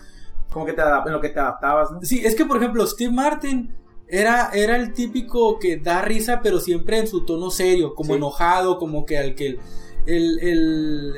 Candy, John Candy era más de bonachón, de que me salen las cosas mal, pero lo hago de corazón. John Belushi era el desastre total, era el demonio de Tasmania. Y Bill Murray era como contenido, sí, o sea, serio, y cerraba sus ojitos y hacía y te da risa. Jim Carrey era otra cosa, pues. Y a veces imitaba cómo articulaba la voz. Y yo tardé en agarrar este tipo. Ya a la mitad de la película cada vez me estaba empezando a reír y a reír más. Y estoy de acuerdo contigo, Añones, la segunda de Ace Ventura todavía me hace más reír. Y para los que tienen años sin verlas, los invitamos a que las redescubran porque son muy chistosas. Y después de La Máscara, que bien menciona Añones, él ya pudo hacer casi cualquier película que él quisiera de comedia, porque nos trae otra como Dumb and Dumber, una pareja de idiotas, buenísima la primera. Sí, la primera. En serio, para los que no la hayan visto, sí, es una oda a la estupidez, pero ¿qué esperas de una película que se llama Una pareja de idiotas? Que la censuraron, me acuerdo el título, con una pareja de idiotas, y hoy no era, pues era una pareja de tontos. Como salió en video, sí, video, VHS, la renté, todos la rentábamos. Videocentro. El Video Sky, Video Richie. Estaba tachado, o sea, no por la video, sino que por la distribuidora. Estaba tachado de idiotas y decía abajo tontos. Ya pasó, todos la conocemos como una pareja de idiotas, y siempre hace una pareja de idiotas. Así es, para todos. Así es. Porque aparte estaba Jeff Daniels, que, o sea, era conocido como un actor serio, pero al lado de Jim Carrey, sí, venía de hacer Máxima Velocidad, ¿no? Ajá, era con como Keanu Reeves, sí. No, era el amigo, sí, el compañero de Keanu Reeves. Sí, cierto. Y su siguiente película era Una pareja de idiotas, ¿no? Que ahorita pues ya ganó un Emmy con Newsroom hace 3 años. Y pues sí, Una pareja de idiotas, Mentiroso, una película, pues como lo llaman, ¿no? Y que su hijo pide un deseo para que él ya no pueda... No diga mentiras en 24 horas. Y pues imagínate al tipo que se la pasa diciendo Sí, la es verdad. abogado, ¿no? Imagínense. Sí. Tiene, yo creo que esas películas se las recomendaríamos, lo que es Una pareja de idiotas, Mentiroso, y las de Ace Ventura, creo que valen mucho la pena. Ahorita se me pasó mencionar, en los años, a finales de los 80s y principios de los 90s, Tom Hanks tenía muchísimas películas de comedia. Perdónanos, Tom Hanks. Sí, lo va a estar escuchando, siempre nos manda mensajitos. Ajá. Pero casi nunca me menciona. Sí, Nunca me menciona. Sí. Pero sí tenía muchas películas, o sea, pues empezamos, no sé, Big. O sea, es una de los clásicos. Pueden ver en Netflix. Ajá, Big.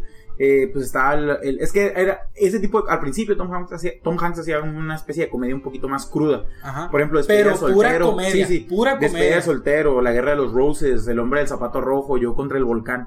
Son puras así comedias y es que yo insisto, no sé por qué, y no sé, algún detractor que exista de Tom Hanks se me diga, no recuerdo haber visto una mala película de Tom Hanks. O sea, no sé. O sea, o bueno, por lo menos que me acuerde, pues. No, pues que digas tú, esto es una basura. Ajá. No recuerdo. Podrá gustarte o no, pero sí, casi tal vez las del Código Da Vinci y esas cosas. Ajá, pero las de Inferno y esas. Pero de todas maneras te sientas y las ves, pues así como que mínimo. O sea, lo que me refiero es que no he visto una película así que. No, y Tom Hanks se manejó muy bien también en la comedia romántica como Sleepless in Seattle y You Got Mail. O sea, son películas así que son de las precursoras, de hecho, de ese tipo de comedia romántica. O sea, sí, Tom Hanks es, sobre todo en su parte inicial, porque ahorita ya está mucho más enfocado en el drama, ¿no? Y en sacar a relucir sus dotes como gran actor, pero antes sacaba a relucir sus dotes como gran comediante. Así es. Y yéndonos un poquito más modernos, pero dentro de los 90s, están estos dos actores que tienen diferente tipo de comedia y que al menos en los 90s, del 95 al 2000 o al 99, pues empezaron a tocar muy fuerte, que fue Adam Sandler y Ben Stiller. Las películas de Adam Sandler, nada más ahí.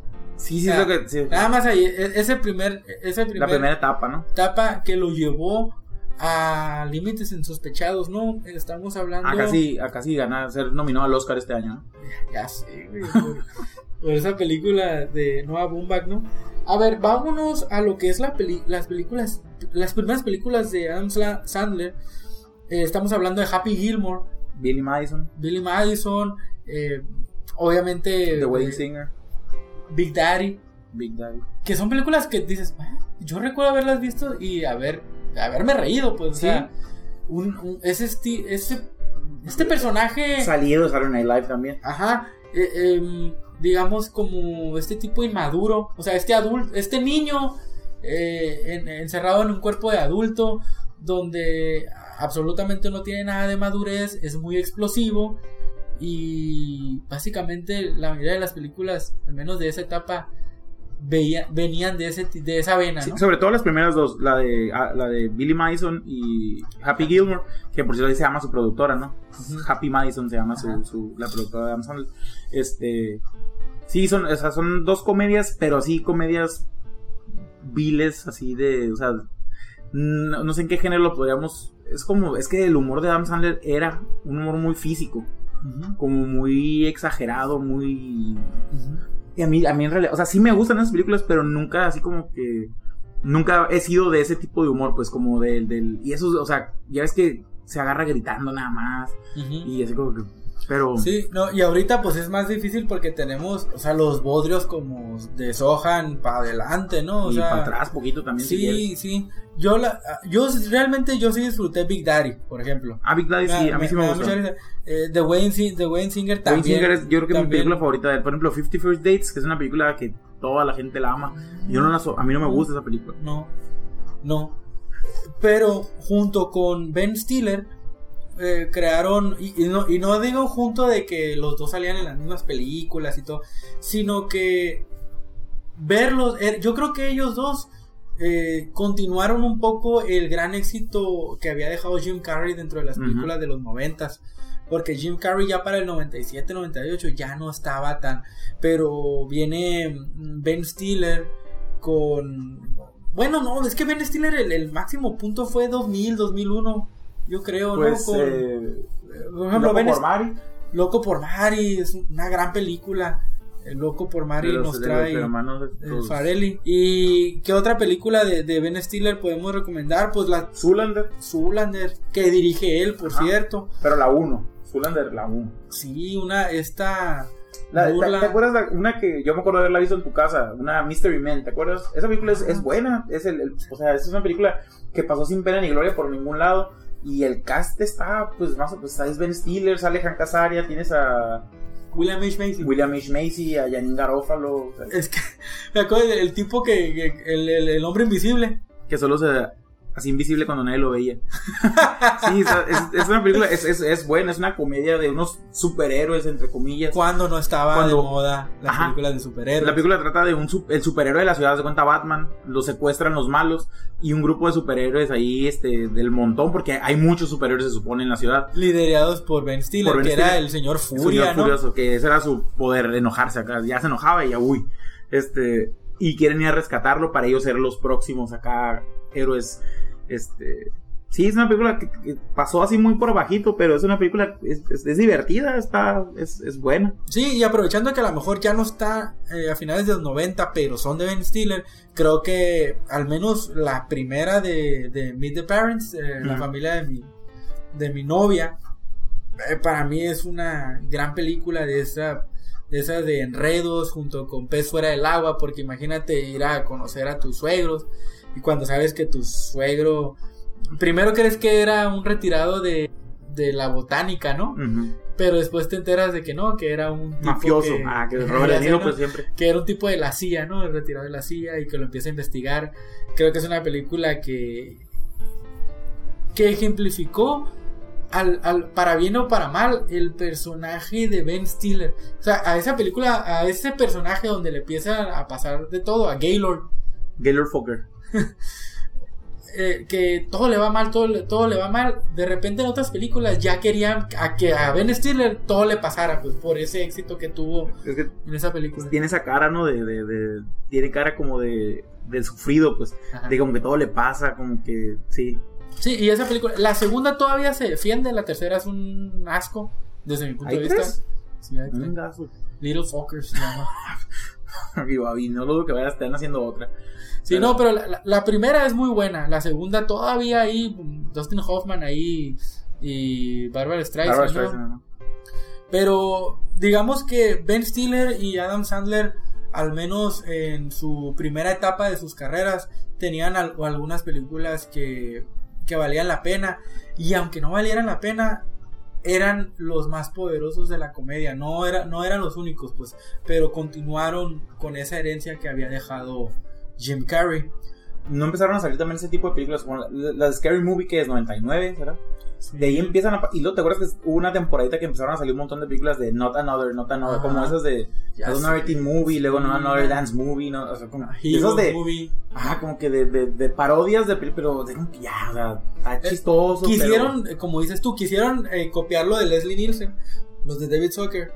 Y de hecho en una película sale Leslie Nielsen, una de esas, como que apadrinando el rollo, pero no, pues no, bueno, igual a lo mejor a las generaciones nuevas sí les pero no, porque no tuvieron, ¿verdad? El boom acá. No, pero sí andaban por ahí. Y obviamente creo que otra de las películas que nos hizo recordar a Animal House, que nos hizo identificarnos con ese tipo de personajes a nuestra generación, estamos hablando de American Pie. Creo que una película que de comedia que yo considero un clásico, a pesar de no ser original, pero esos personajes yo lo considero un clásico, insisto, porque o sea, yo iba en la prepa y me sentí identificado a lo mejor con esos personajes que pues que están, no sé si obsesionados, pero sí están al menos con la idea, ¿no? De en ese momento de la virginidad, de la novia, de los desnudos, que todos pasamos en la prepa de ya poder salir a las fiestas, a tomar, a todo. Y creo que digamos que esa película les dio de comer al menos a casi todos los protagonistas por los próximos 10 años. Ya después que lo que hicieran con sus decisiones ya iba a ser diferente, ¿no? Pero esa película, pues Sean William Scott, Mina Suvari, Jason Biggs, cómo no, en fin, varios actores que de ahí saltaron a la fama, aunque fuera fugaz. Pero creo que sí, definitivamente American Pie es una película que deben de ver. Es más, creo que está no sé si está en Netflix, American Pie la 1. Yo creo que sí. Pero si no, ahí búsquenla en American Pie o Tu Primera Vez, ¿no? Se llama en español. Esta película donde uno de los tipos les presume a otro grupo de personajes no muy populares de que ya perdió la virginidad y de que ahora es todo un hombre, y ellos hacen una promesa, ¿no? Entre ellos de perder su virginidad al menos el día de la graduación de la prepa, porque se consideran que ya están en épocas, ¿no?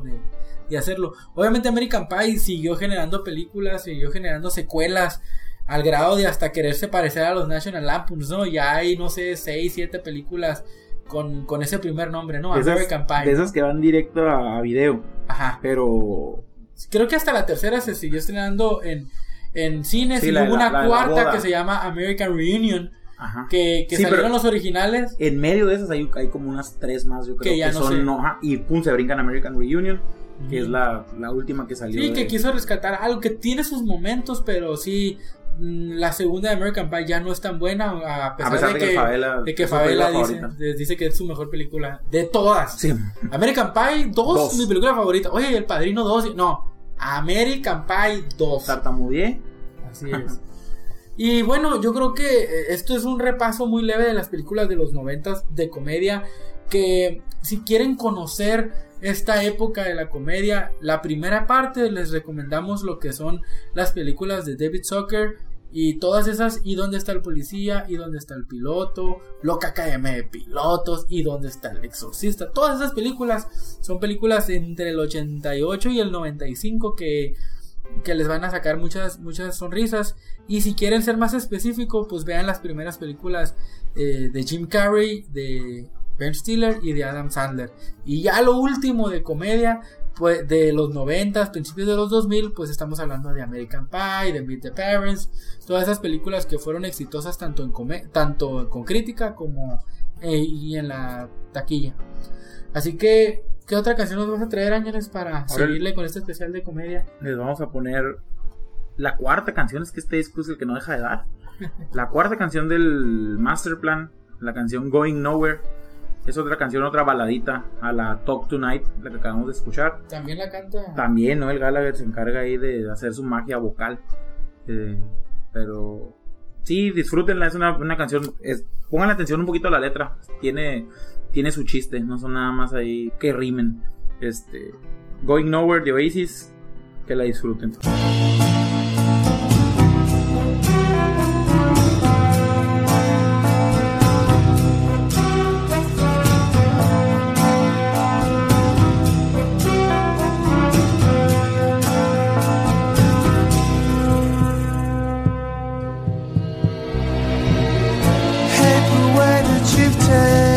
Back everything you've given to me, and the way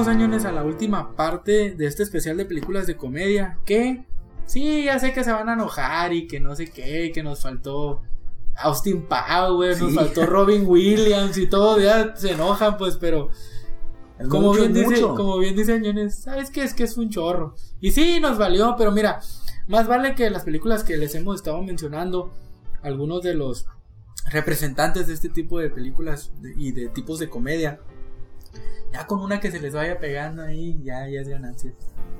Robin Williams, wey, otro pilar de la comedia, sobre todo en los 90, donde ya tenía una edad madura, sí, donde creo que una película familiar que a todo el mundo le puede gustar, pues precisamente es Mrs. Doubtfire, ¿no? Papá por siempre en español. Sí, véanla, esa película les va a gustar, está muy, muy... De hecho, la vieron mis hijos hace poco con mi esposa y mi niña fascinada de que, ay, ponla del papá que se viste de... O sea, spoilers. ¡Ah! Pero uy, no. Sí, nos estábamos ahorita haciendo una revisión un poquito ahí de las películas.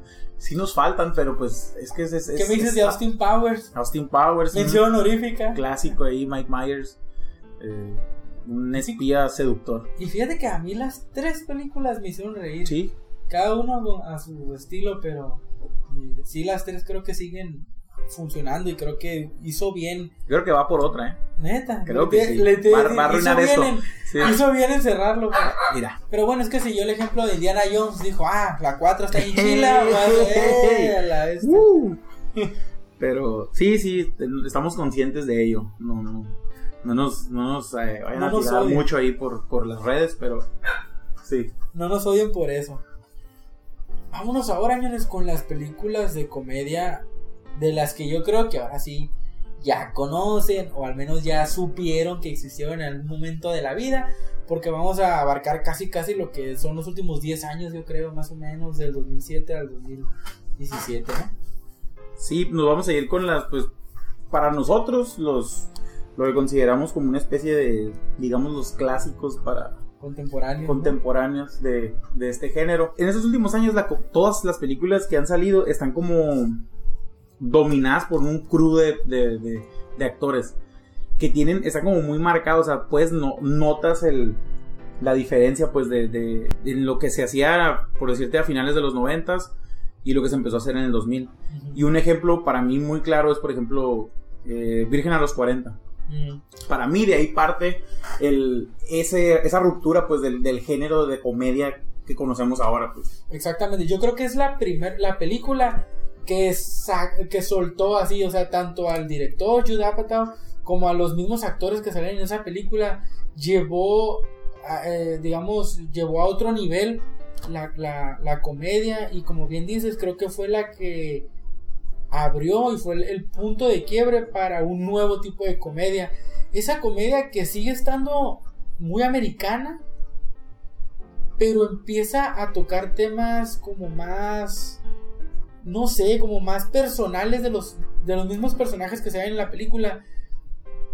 Para bien o para mal, tratan de dejarte una especie de moraleja, y de estos mismos personajes cómicos los hace que podamos relacionarnos con ellos, o sea, y no con un virgen a los 40 años, pero si bien son tipos que vienen y que nacen de que vaya, puede ser tu vecino, el personaje, pues. Y creo que Judd Apatow hace muy bien, el director y escritor de Virgen a los 40, entre otras, creo que genera esa comedia de que de algo común puede ser chistoso, pues.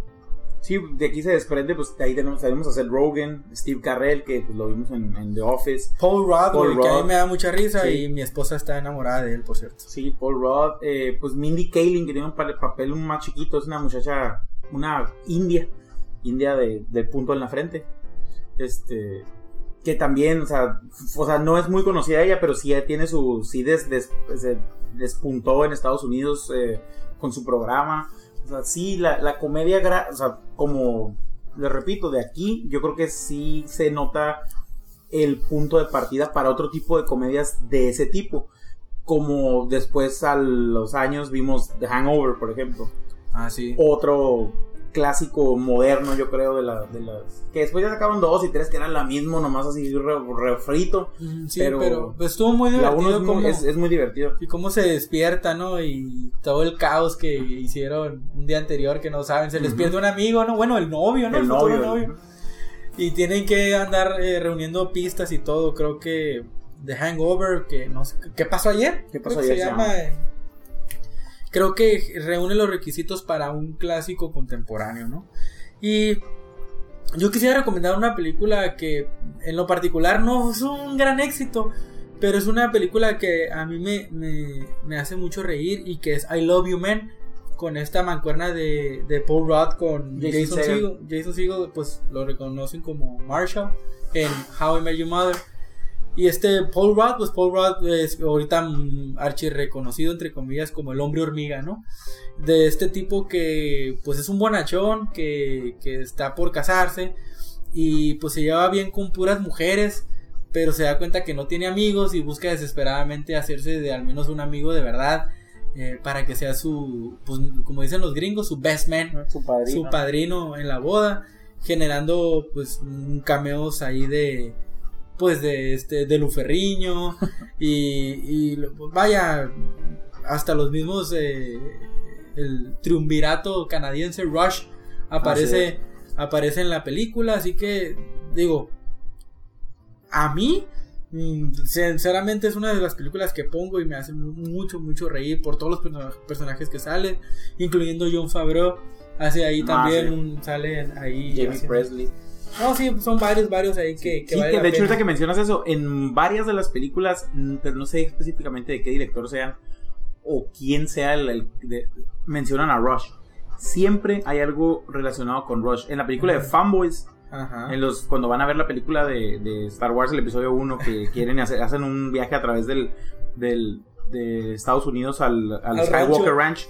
¿Te acuerdas la camioneta en la que van? El gato dice, y no van a poner nada en el estéreo que no sea Rush. Así es. Aquí solo se escucha Rush. Y lo he visto en diferentes películas, te digo, pero no recuerdo no sé de qué director sea específicamente o quién sea el escritor que siempre mete a Rush en las películas. Y precisamente el director de esta película que les digo, I Love You Man, es el escritor de Meet the Fockers, de Meet the Parents, de esa trilogía. Pues del guión pasó ahora a dirigir.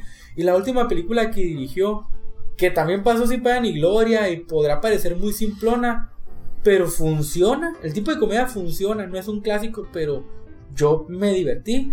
Es la de Why Him, porque él, con James Franco y Bryan Cranston, funciona. La película te hace reír. Y es del mismo director de I Love You Man y del mismo escritor de La familia de mi novio. Es que lo que tiene esa película es nueva, es de este año, del año pasado, yo creo.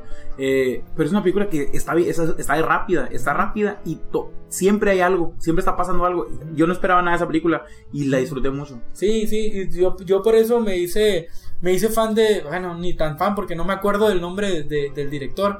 Pero sí recuerdo que cuando supe que era la primera película que sacaba desde I Love You Man, que yo soy fan de I Love You Man, dije, habrá que ver. Y sí, la verdad, me dio mucha risa. John Hamburg se llama el director. Otra película que yo considero ha sido de esas últimas películas que te hacen mucho reír es Superbad. Sí. Que por cierto, Superbad está en Netflix. ¿Qué nos puedes platicar de Superbad, Ángel? Superbad es otra película que... esa película, para empezar, está escrita la escribió Seth Rogen con un amigo de él, según lo que menciona él, como la empezó a escribir como cuando tenía como 15 años, que son vivencias de él cuando estaba en high school en Estados Unidos, que se convierte a esa edad en un suplicio poder conseguir bebidas alcohólicas. Así es. Y de ahí parte Superbad, ¿no? Sí, son tres amigos que quieren ir a una fiesta y le prometen a la casa que ellos van a hacerse los encargados de llevar las bebidas alcohólicas, porque un amigo de ellos va a conseguir una identificación falsa. Pero cuando el amigo consigue la identificación falsa, es una identificación de Hawái y nomás el nombre que dice es McLovin en la identificación. Y pues decimos que pues, esto no va a funcionar. O sea, mira esto, o sea, ¿por qué tienes un nombre nada más y es McLovin? Y de ahí empieza, pues, Michael Cera y Jonah Hill aparecen.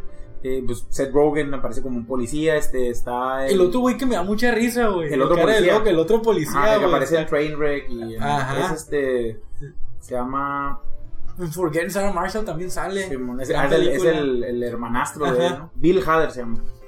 Sí, aparece también Bill Hader, que viene de Saturday Night Live. Y a mí me gusta mucho esa idea de los policías, que dicen no lo crees, y al final se me hace bien cool eso. Super cool. Ahí se llama en español. Insistimos, sí. Está en Netflix, véanla. Creo que es una película que a mí me gusta mucho cuando Jonah Hill se desmaya. Sí. Sí, es una película muy divertida e insisto, es parte de como que ya con esa idea o como que ese tipo de comedia que la identifica, o sea, ya traen una línea pues las comedias. Tenemos también a mí un clásico, bueno, para mi gusto me gusta muchísimo, y un actor que me gusta a mí mucho ver en comedia, mucha gente no lo termina de tragar, a Will Ferrell, la película de Old School de Judd Apatow. Es un peliculón, esa, no sé, yo la disfruto mucho. Aparte aparece Vince Vaughn, yo soy fanático de Vince Vaughn.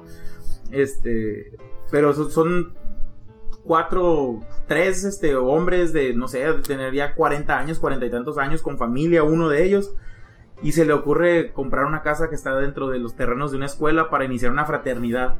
Pero ya los... Sí, ya grandes, nadie, o sea, obviamente nadie está estudiando, nomás hacer una fraternidad, nomás para tener un lugar donde...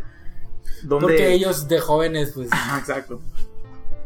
Sí, Luke Wilson, Will Ferrell y Vince Vaughn son los... Que es el director de Hangover, del mismo director. No, de Todd Phillips, ¿no? De Todd Phillips, es verdad, que aparece en la película, de hecho. Precisamente, aquí no es tan marcado como en los 70s de que, es la escuela de Monty Python, la escuela de National Lampoon, la escuela de Mel Brooks. Aquí ya batallas para reconocer un estilo de un director o de un escritor, porque si uno no dirige, escribe. Y si no dirige y escribe, pues es el actor que salió en tal movie escribiendo para otra película. Por eso es muy difícil catalogar a lo mejor directores contemporáneos de comedia, porque bien, si Judd Apatow no dirige, está como productor, y si no está como productor, está como escritor, y si no está como escritor, vaya, vámonos un poquito a lo que es Freaks and Geeks, esta serie, donde desde ahí salen los comediantes que ahorita están en su mejor nivel, y tanto Jonah Hill como Seth Rogen, como Jason Scott Segel, como Paul Rudd, en entrevistas de diferente índole, en diferentes momentos de sus vidas como actores, mencionan como padre artístico de ellos a Judd Apatow, porque él les decía: es que véanse en un espejo, o sea, están feos, no son bonitos, no son los grandes actores, escriban algo para ustedes, donde ustedes sepan que de ahí pueden sobresalir. Y así Jason Scott Segel, como les repetimos, Marshall en How I Met Your Mother, él, por ejemplo, escribe Forgetting Sarah Marshall, esta película que yo también disfruto mucho, o sea, y creo que se le da muy bien la comedia, porque él la escribió, pues, y él sabe por dónde puede lucir mejor un personaje creado por él mismo. Y ahí sale con Paul Rudd. Entonces Paul Rudd le regresa el favor en I Love You Man, poniéndolo como protagonista ahora en una historia donde, si bien él no dirige, él participa mucho en esa película. Y entonces, para mí, por ejemplo, Forgetting Sarah Marshall y I Love You Man y Why Him y Virgen a los 40 son películas hermanas, porque aunque no están hechos por el mismo director, salen los mismos actores y traen el mismo cotorreo. Ligeramente Embarazada, como, por ejemplo, saquen Mary Make Up Porno. Ese es de Kevin Smith. O sea, sí. Pero sí, son como exagerando, pero es como Del Toro, Cuarón y Iñárritu, que se ayudan entre ellos. Así se ve en el crew o sea, bueno, no el crew porque no son un crew, sino como que entre ellos se apoyan para traigo este proyecto, ¿qué onda? Pero me gusta a lo mejor ver como tu visión, pues, de esa onda. Sí. Y qué mejor ejemplo que la de El Mundo Se Va a Acabar. Empieza en un party de todos los comediantes. Michael Cera, sale también. Todos los actores de comedia salen ahí en esa película. Y Danny McBride, James Franco, Seth Rogen, Jason Scott Segel, Paul Rudd, salen todos. Así sean 5 segundos, 5 minutos o 50 minutos. los mejores actores de comedia de esta generación aparecen en esa película. Y es precisamente por eso, pues porque todos se conocen, si bien no son hermanos, sí son muy buenos amigos que se dan esa libertad de burlarse de ellos mismos. Y el mejor ejemplo creo que es esa película. No les estoy diciendo que es la mejor, pero es un claro ejemplo de cómo son una familia y cómo se pueden burlar de ellos mismos. This is the end se llama. This is the end, así es. Con Backstreet Boys incluido al final y toda la cosa. Spoiler. Oh. Sí, pero sí hay de las comedias. Y luego también tenemos al director Apple Feig, que es del otro lado. Regresamos al otro charco, ¿no? Ajá. Que son de las comedias que él utiliza mucho a las mujeres en sus comedias. Es el director de Bridesmaids. Aparece Melissa McCarthy. Melissa McCarthy la usa mucho a Kristen Wiig, que viene Kristen Wiig a mí me da mucha risa. A mí también me da mucha risa. En Anchorman 2, cuando está con Steve Carell, ¿no? Sí. Que se hace la secretaria rarita. Esa escena es legendaria. Will Ferrell, tenemos Anchorman, está pues con Will Ferrell, es que Will Ferrell, la mancuerna que ha hecho estos últimos años. Pero con John C. Reilly. Will Ferrell, ¿cómo es ese? Porque no es para todos. Yo creo que a Will Ferrell o te da mucha risa o lo odias con todo. Es lo que tu pasa, corazón. por ejemplo, mi mamá es lo que le pasa. A mí me gusta mucho verlo.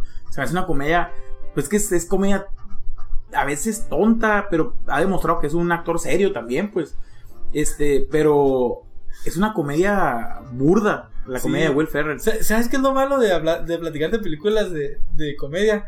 Que me acuerdo de escenas y me río, pero no se las puedo platicar porque sería alargar mucho el programa. Pero sí, y siempre lo van a ver encuerado en todas sus películas. Siempre va a salir sin camiseta mínimo. Y cuando está calentando para entrar al aire, que empieza a hacer gritos y todo. E inclusive muchas escenas de esta nueva generación. Yo creo que en esta generación de la que hemos estado platicando, no digo que estos monstruos de la comedia que ya hablamos, John Candy, Steve Martin, todos esos actores, claro que eran expertos en la improvisación, pero en estas películas, en todas estas que hemos estado mencionando, se nota demasiado la improvisación. E inclusive se ve que se están riendo los actores, o sea, de verdad, pues de que no aguantan el grado de idiotez al que están llegando en la escena. Y se ve cómo está cortada o editada la escena para que, donde ves que ya se están riendo de verdad, ya mejor te cambian la toma y dices, pero más allá de decir qué mal hecho, realmente te ayuda a contagiarte del nivel de idiotez del que están llevando las películas, sobre todo Will Ferrell. Que es lo que te iba a comentar, que en la película cuando estaban entrevistando a Paul Rudd para cuando estaban haciendo Anchorman 2, él decía eso, que es bien difícil trabajar con él, pues porque en un montón de escenas estás serio y de repente empieza a decir algo que no tiene nada que ver y pues estás a un lado de él y no te tienes que reír porque estás en medio de una escena, el vato está improvisando, está quedando muy bien la escena, pero pues no es lo que estabas esperando, ¿no? Es bien difícil trabajar con él. Sí, y para muestra, métanse a YouTube y pongan Anchorman bloopers. En serio, son, no sé, 10-15 minutos de bloopers de todos y te partes de la risa, la verdad. Creo que hablando del otro charco, pues están estos creadores de Shaun of the Dead, de Hot Fuzz, Simon Pegg y Nick Frost. Sí, ¿qué nos puedes platicar de estos comediantes que creo que tienen un estilo muy marcado, diferenciado de este grupo de comediantes americanos? Son películas de comedia, pero películas de comedia con desastre la llaman ellos. Disaster Comedies la llama Simon Pegg. Él las escribe junto con Nick Frost, que es si lo ubican en la película, es Shaun of the Dead, que es como una parodia de El Amanecer de los Muertos, pero moderna. Es una película muy divertida, muy refrescante para el género, tanto de zombies como de comedias cuando llegó. Sí. Después salió otra que se llama Juan of the Dead, que también está interesante, pero ya parte de esta idea de... Sí, la película, o sea, tanto esa tiene... Ahorita hay 3 películas, que él quería hacer una trilogía desde el principio, de trilogía de Disaster Comedy. Es esa, Hot Fuzz, que también es muy buena, es de un policía que así súper... Un super policía, como quien dice, llega a un pueblo bien chiquito. De hecho se llama Super Policía. Super Policía, pero se llama en español. Sí, y Simon Pegg otra vez actúa, él escribe, y la otra es The World's End, que es de una persona que se va de su pueblito y regresa a los tantos años y quiere juntar a los amigos para irse a aventar. Es un tour como de 6-7 bares que están así como por un camino que es la Milla Dorada. Y se tienen que tomar un vaso de cerveza en cada uno de los... Porque están en Irlanda o algo así, porque los pubs en Inglaterra son son súper famosos Sí. y son casi son casi religiosos, pues. Sí. Y para ellos significa mucho, ¿no? Y hacer el tour. Sí, son muy buenas esas películas de él. Son muy a lo mejor lo ubican, salen las películas nuevas de Star Trek. Es Scotty. Ajá, es Y parte también sale en las películas nuevas de Misión Imposible. Sí. Con Tom Cruise. Que funciona muy bien, el papel que le dan en Misión Imposible encaja muy bien con los toques de humor. Y por ejemplo, una de las cosas que me dan risa de este estilo, de que comentan Ñones, de este director, escritor, etcétera, es que mezclan la comedia la comedia física no aparece tanto, pero cuando aparece funciona, o sea, sí. Te da mucha risa, pues, porque no te están saturando de, como Adam Sandler en este caso, de caídas, de pastelazos, de tropezones, de escalabradas, de caídas de la ventana. No te satura, entonces de repente estás de buen humor, riéndote de los chistes, de las situaciones, ¿de acuerdo? Y de repente alguien se cae y ya te da risa, pues logra ese punch. Sí, hay una escena en Shaun of the Dead cuando se van yendo de jardín en jardín porque no pueden salir a la calle porque está infestado de zombies. Entonces van brincándose las cercas de todos los jardines para llegar a un bar justamente donde tiene un sótano y ahí se pueden resguardar. Entonces van brincándose y él empieza con su speech de que no, yo estoy bien perro y los voy a salvar a todos. Entonces sale corriendo y se agarra de la orilla de un cerco para brincarse a la casa de un lado y el cerco se cae y se va junto con el cerco y se levanta y no, ya vamos, pues sigan. O sea, sí tiene, o sea, sí, esos escenas que te sacan un poquito como de la seriedad de la película y están bien manejadas, las sabe manejar bien él, pues. Ajá, y por eso ahorita ya ha llegado a tal éxito esa trilogía de comedia de la que les estamos platicando, que, o sea, por ejemplo, la última película de Star Trek, él la escribió. Sí. O sea, y ya no estamos hablando de Star Trek como una película de comedia. O sea, él ya está llegando, ya está teniendo otros alcances, vaya. Y creo que vale la pena. Como menciones honoríficas de cualquier... Ya ahora sí que vamos a cerrar este especial de comedias. Quisiera mencionar una película que se llama Swingers. Esta película de Vince Vaughn y de Jon Favreau, dirigida por Jon Favreau, dirigida por Doug Liman, escrita por Jon Favreau, y dijo que no la dirigió porque no tenía ninguna experiencia y que no quería echar a perder un buen guión que él sentía que tenía. Y esta película trata sobre un grupo de amigos que pasan las noches tal cual tratando de conquistar chicas, y uno de los personajes pues acaba de terminar una relación de muchos años y quiere salir adelante, ¿no? Y suena muy básica, pero creo que es una película que ejemplifica muy bien lo que es una amistad entre tipos, o sea, entre hombres. Es una película para batillos, como decimos, un bromance, ajá. Bromance, es una bromance movie.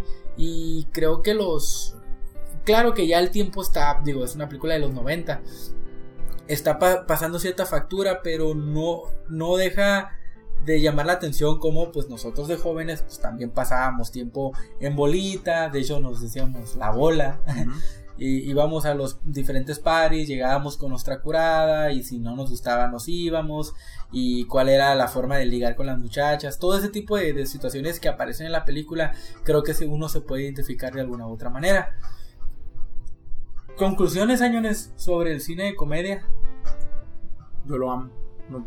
Sí me gusta buscar diferentes estilos de comedia. Siempre me gusta mucho ver el cine de comedia. Crecí viendo cine de comedia y me gusta, como te digo, me gusta buscarle. He visto películas inglesas. Por ejemplo, ahorita me estaba acordando, ¿te acuerdas de Death at a Funeral? La película que la película original es inglesa y luego le hicieron un remake gringo, que sale en eso, que se muere el papá el patriarca de una familia y sale Peter Dinklage de Game of Thrones, ya, que es el amante gay del papá y que se vuelve... Es una película, es divertida la versión inglesa. La versión gringa no es tan buena. Pero sí, siempre me ha gustado como que poquito buscarle al género, a ver qué ofrece, y pues me ha tocado ver mucho, y yo les recomiendo que busquen, como te ayuda a sacarte, a lo mejor así como mencionaba hace rato Jesús, de que nomás empiezas a verla y sin importarte de qué parta, de qué tipo de comedia sea, te va a hacer pasar un buen momento. Sí, las comedias a veces nosotros tenemos la idea de que por ser comedia me voy a estar riendo toda la película. La comedia, insisto, que es un género denostado por los expertos. ¿Por qué? Pues sí, es cierto, o sea, no, los grandes directores no se acercan a la comedia, pero no se acercan por respeto, no se acercan porque dicen, a lo mejor yo no soy capaz de hacer reír y para que mejor me voy a otras cosas.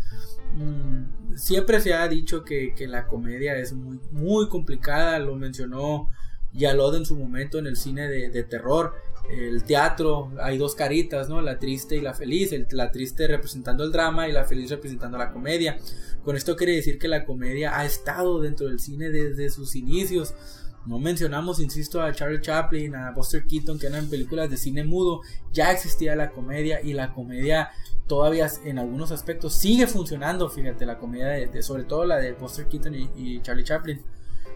Definitivamente creo que va a haber una película de comedia que se va a quedar contigo el resto de tu vida, te guste o no, te guste el drama o no. Siempre es bueno de repente tener esa película que te permita despegarte un poco de las broncas que hay en la vida, o de no quemarte mucho la cabeza, sino nada más sentarte y estar sonriendo y pasártela bien. Insisto, hay películas como, en mi punto de vista, como ¿Y dónde está el policía?, que toda la película me está haciendo reír de tan idiota que está. Hay otras películas que te tienen con una sonrisa nada más y te estás sintiendo bien, y de repente te sacan la carcajada. Pero hay una película de comedia para todos los gustos y para todas las edades, esperando a ser descubierta por ustedes. Nosotros esperamos que con esta ejemplificación que dimos, muy, muy, muy tranquila y muy light, de los Monty Python, de los National Lampoons, de los Judd Apatow, de los David Zucker, de los Mel Brooks, todos esos artistas que han dedicado su vida, sudor y lágrimas a hacernos reír. Y creo que es de agradecerse, independientemente de que una comedia nada más ha ganado un Oscar a mejor película.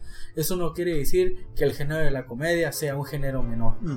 Ya para despedirnos, esperamos que les haya gustado y más o menos ahí hayan agarrado una notita y apuntado unas 2-3 películas. Varias están en Netflix, ahí ¿sí? Chequenlo, denle rewind, regrésenle al podcast y van a descubrir ahí varias películas. Sí, pues muchas gracias, síganos, de nuevo les repetimos, síganos en las redes, compartan nuestros audios, y pues esto cada vez, gracias, cada vez que reviso la página, cada 2-3 días que llegan ahí notificaciones de gente nueva que le está dando like, y se agradece en realidad que bueno, poquito a poquito, pero la gente nos va conociendo, y pues que ojalá, qué bueno que les guste. Y pues los vamos a dejar con la última canción del disco que le da nombre al disco de Oasis, de Masterplan. Es para mi gusto yo creo que una canción con trae una orquesta de fondo, y es una canción muy muy muy bonita. Ojalá les gusta, sí, de todo compleja. El disco, y es la última canción del disco. Y pues los dejamos con eso, de Masterplan de Oasis. Y buenos días Mexicali, buenas noches Punxsutawney.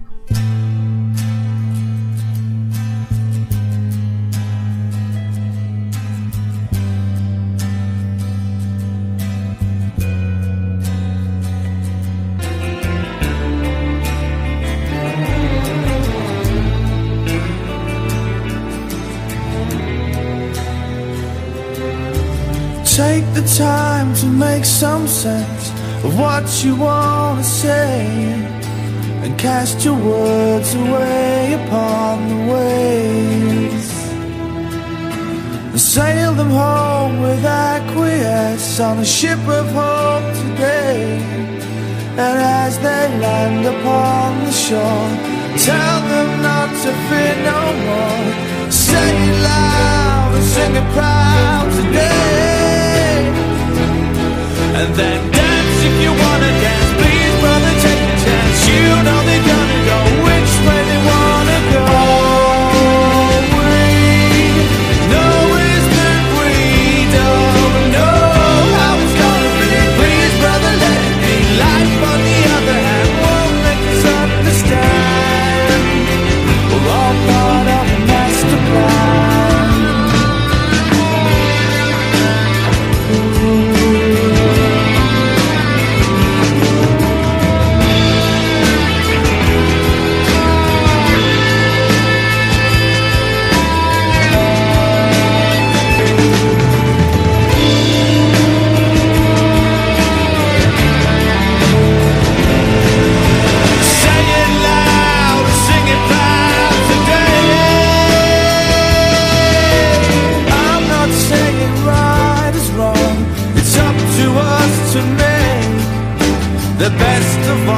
the things that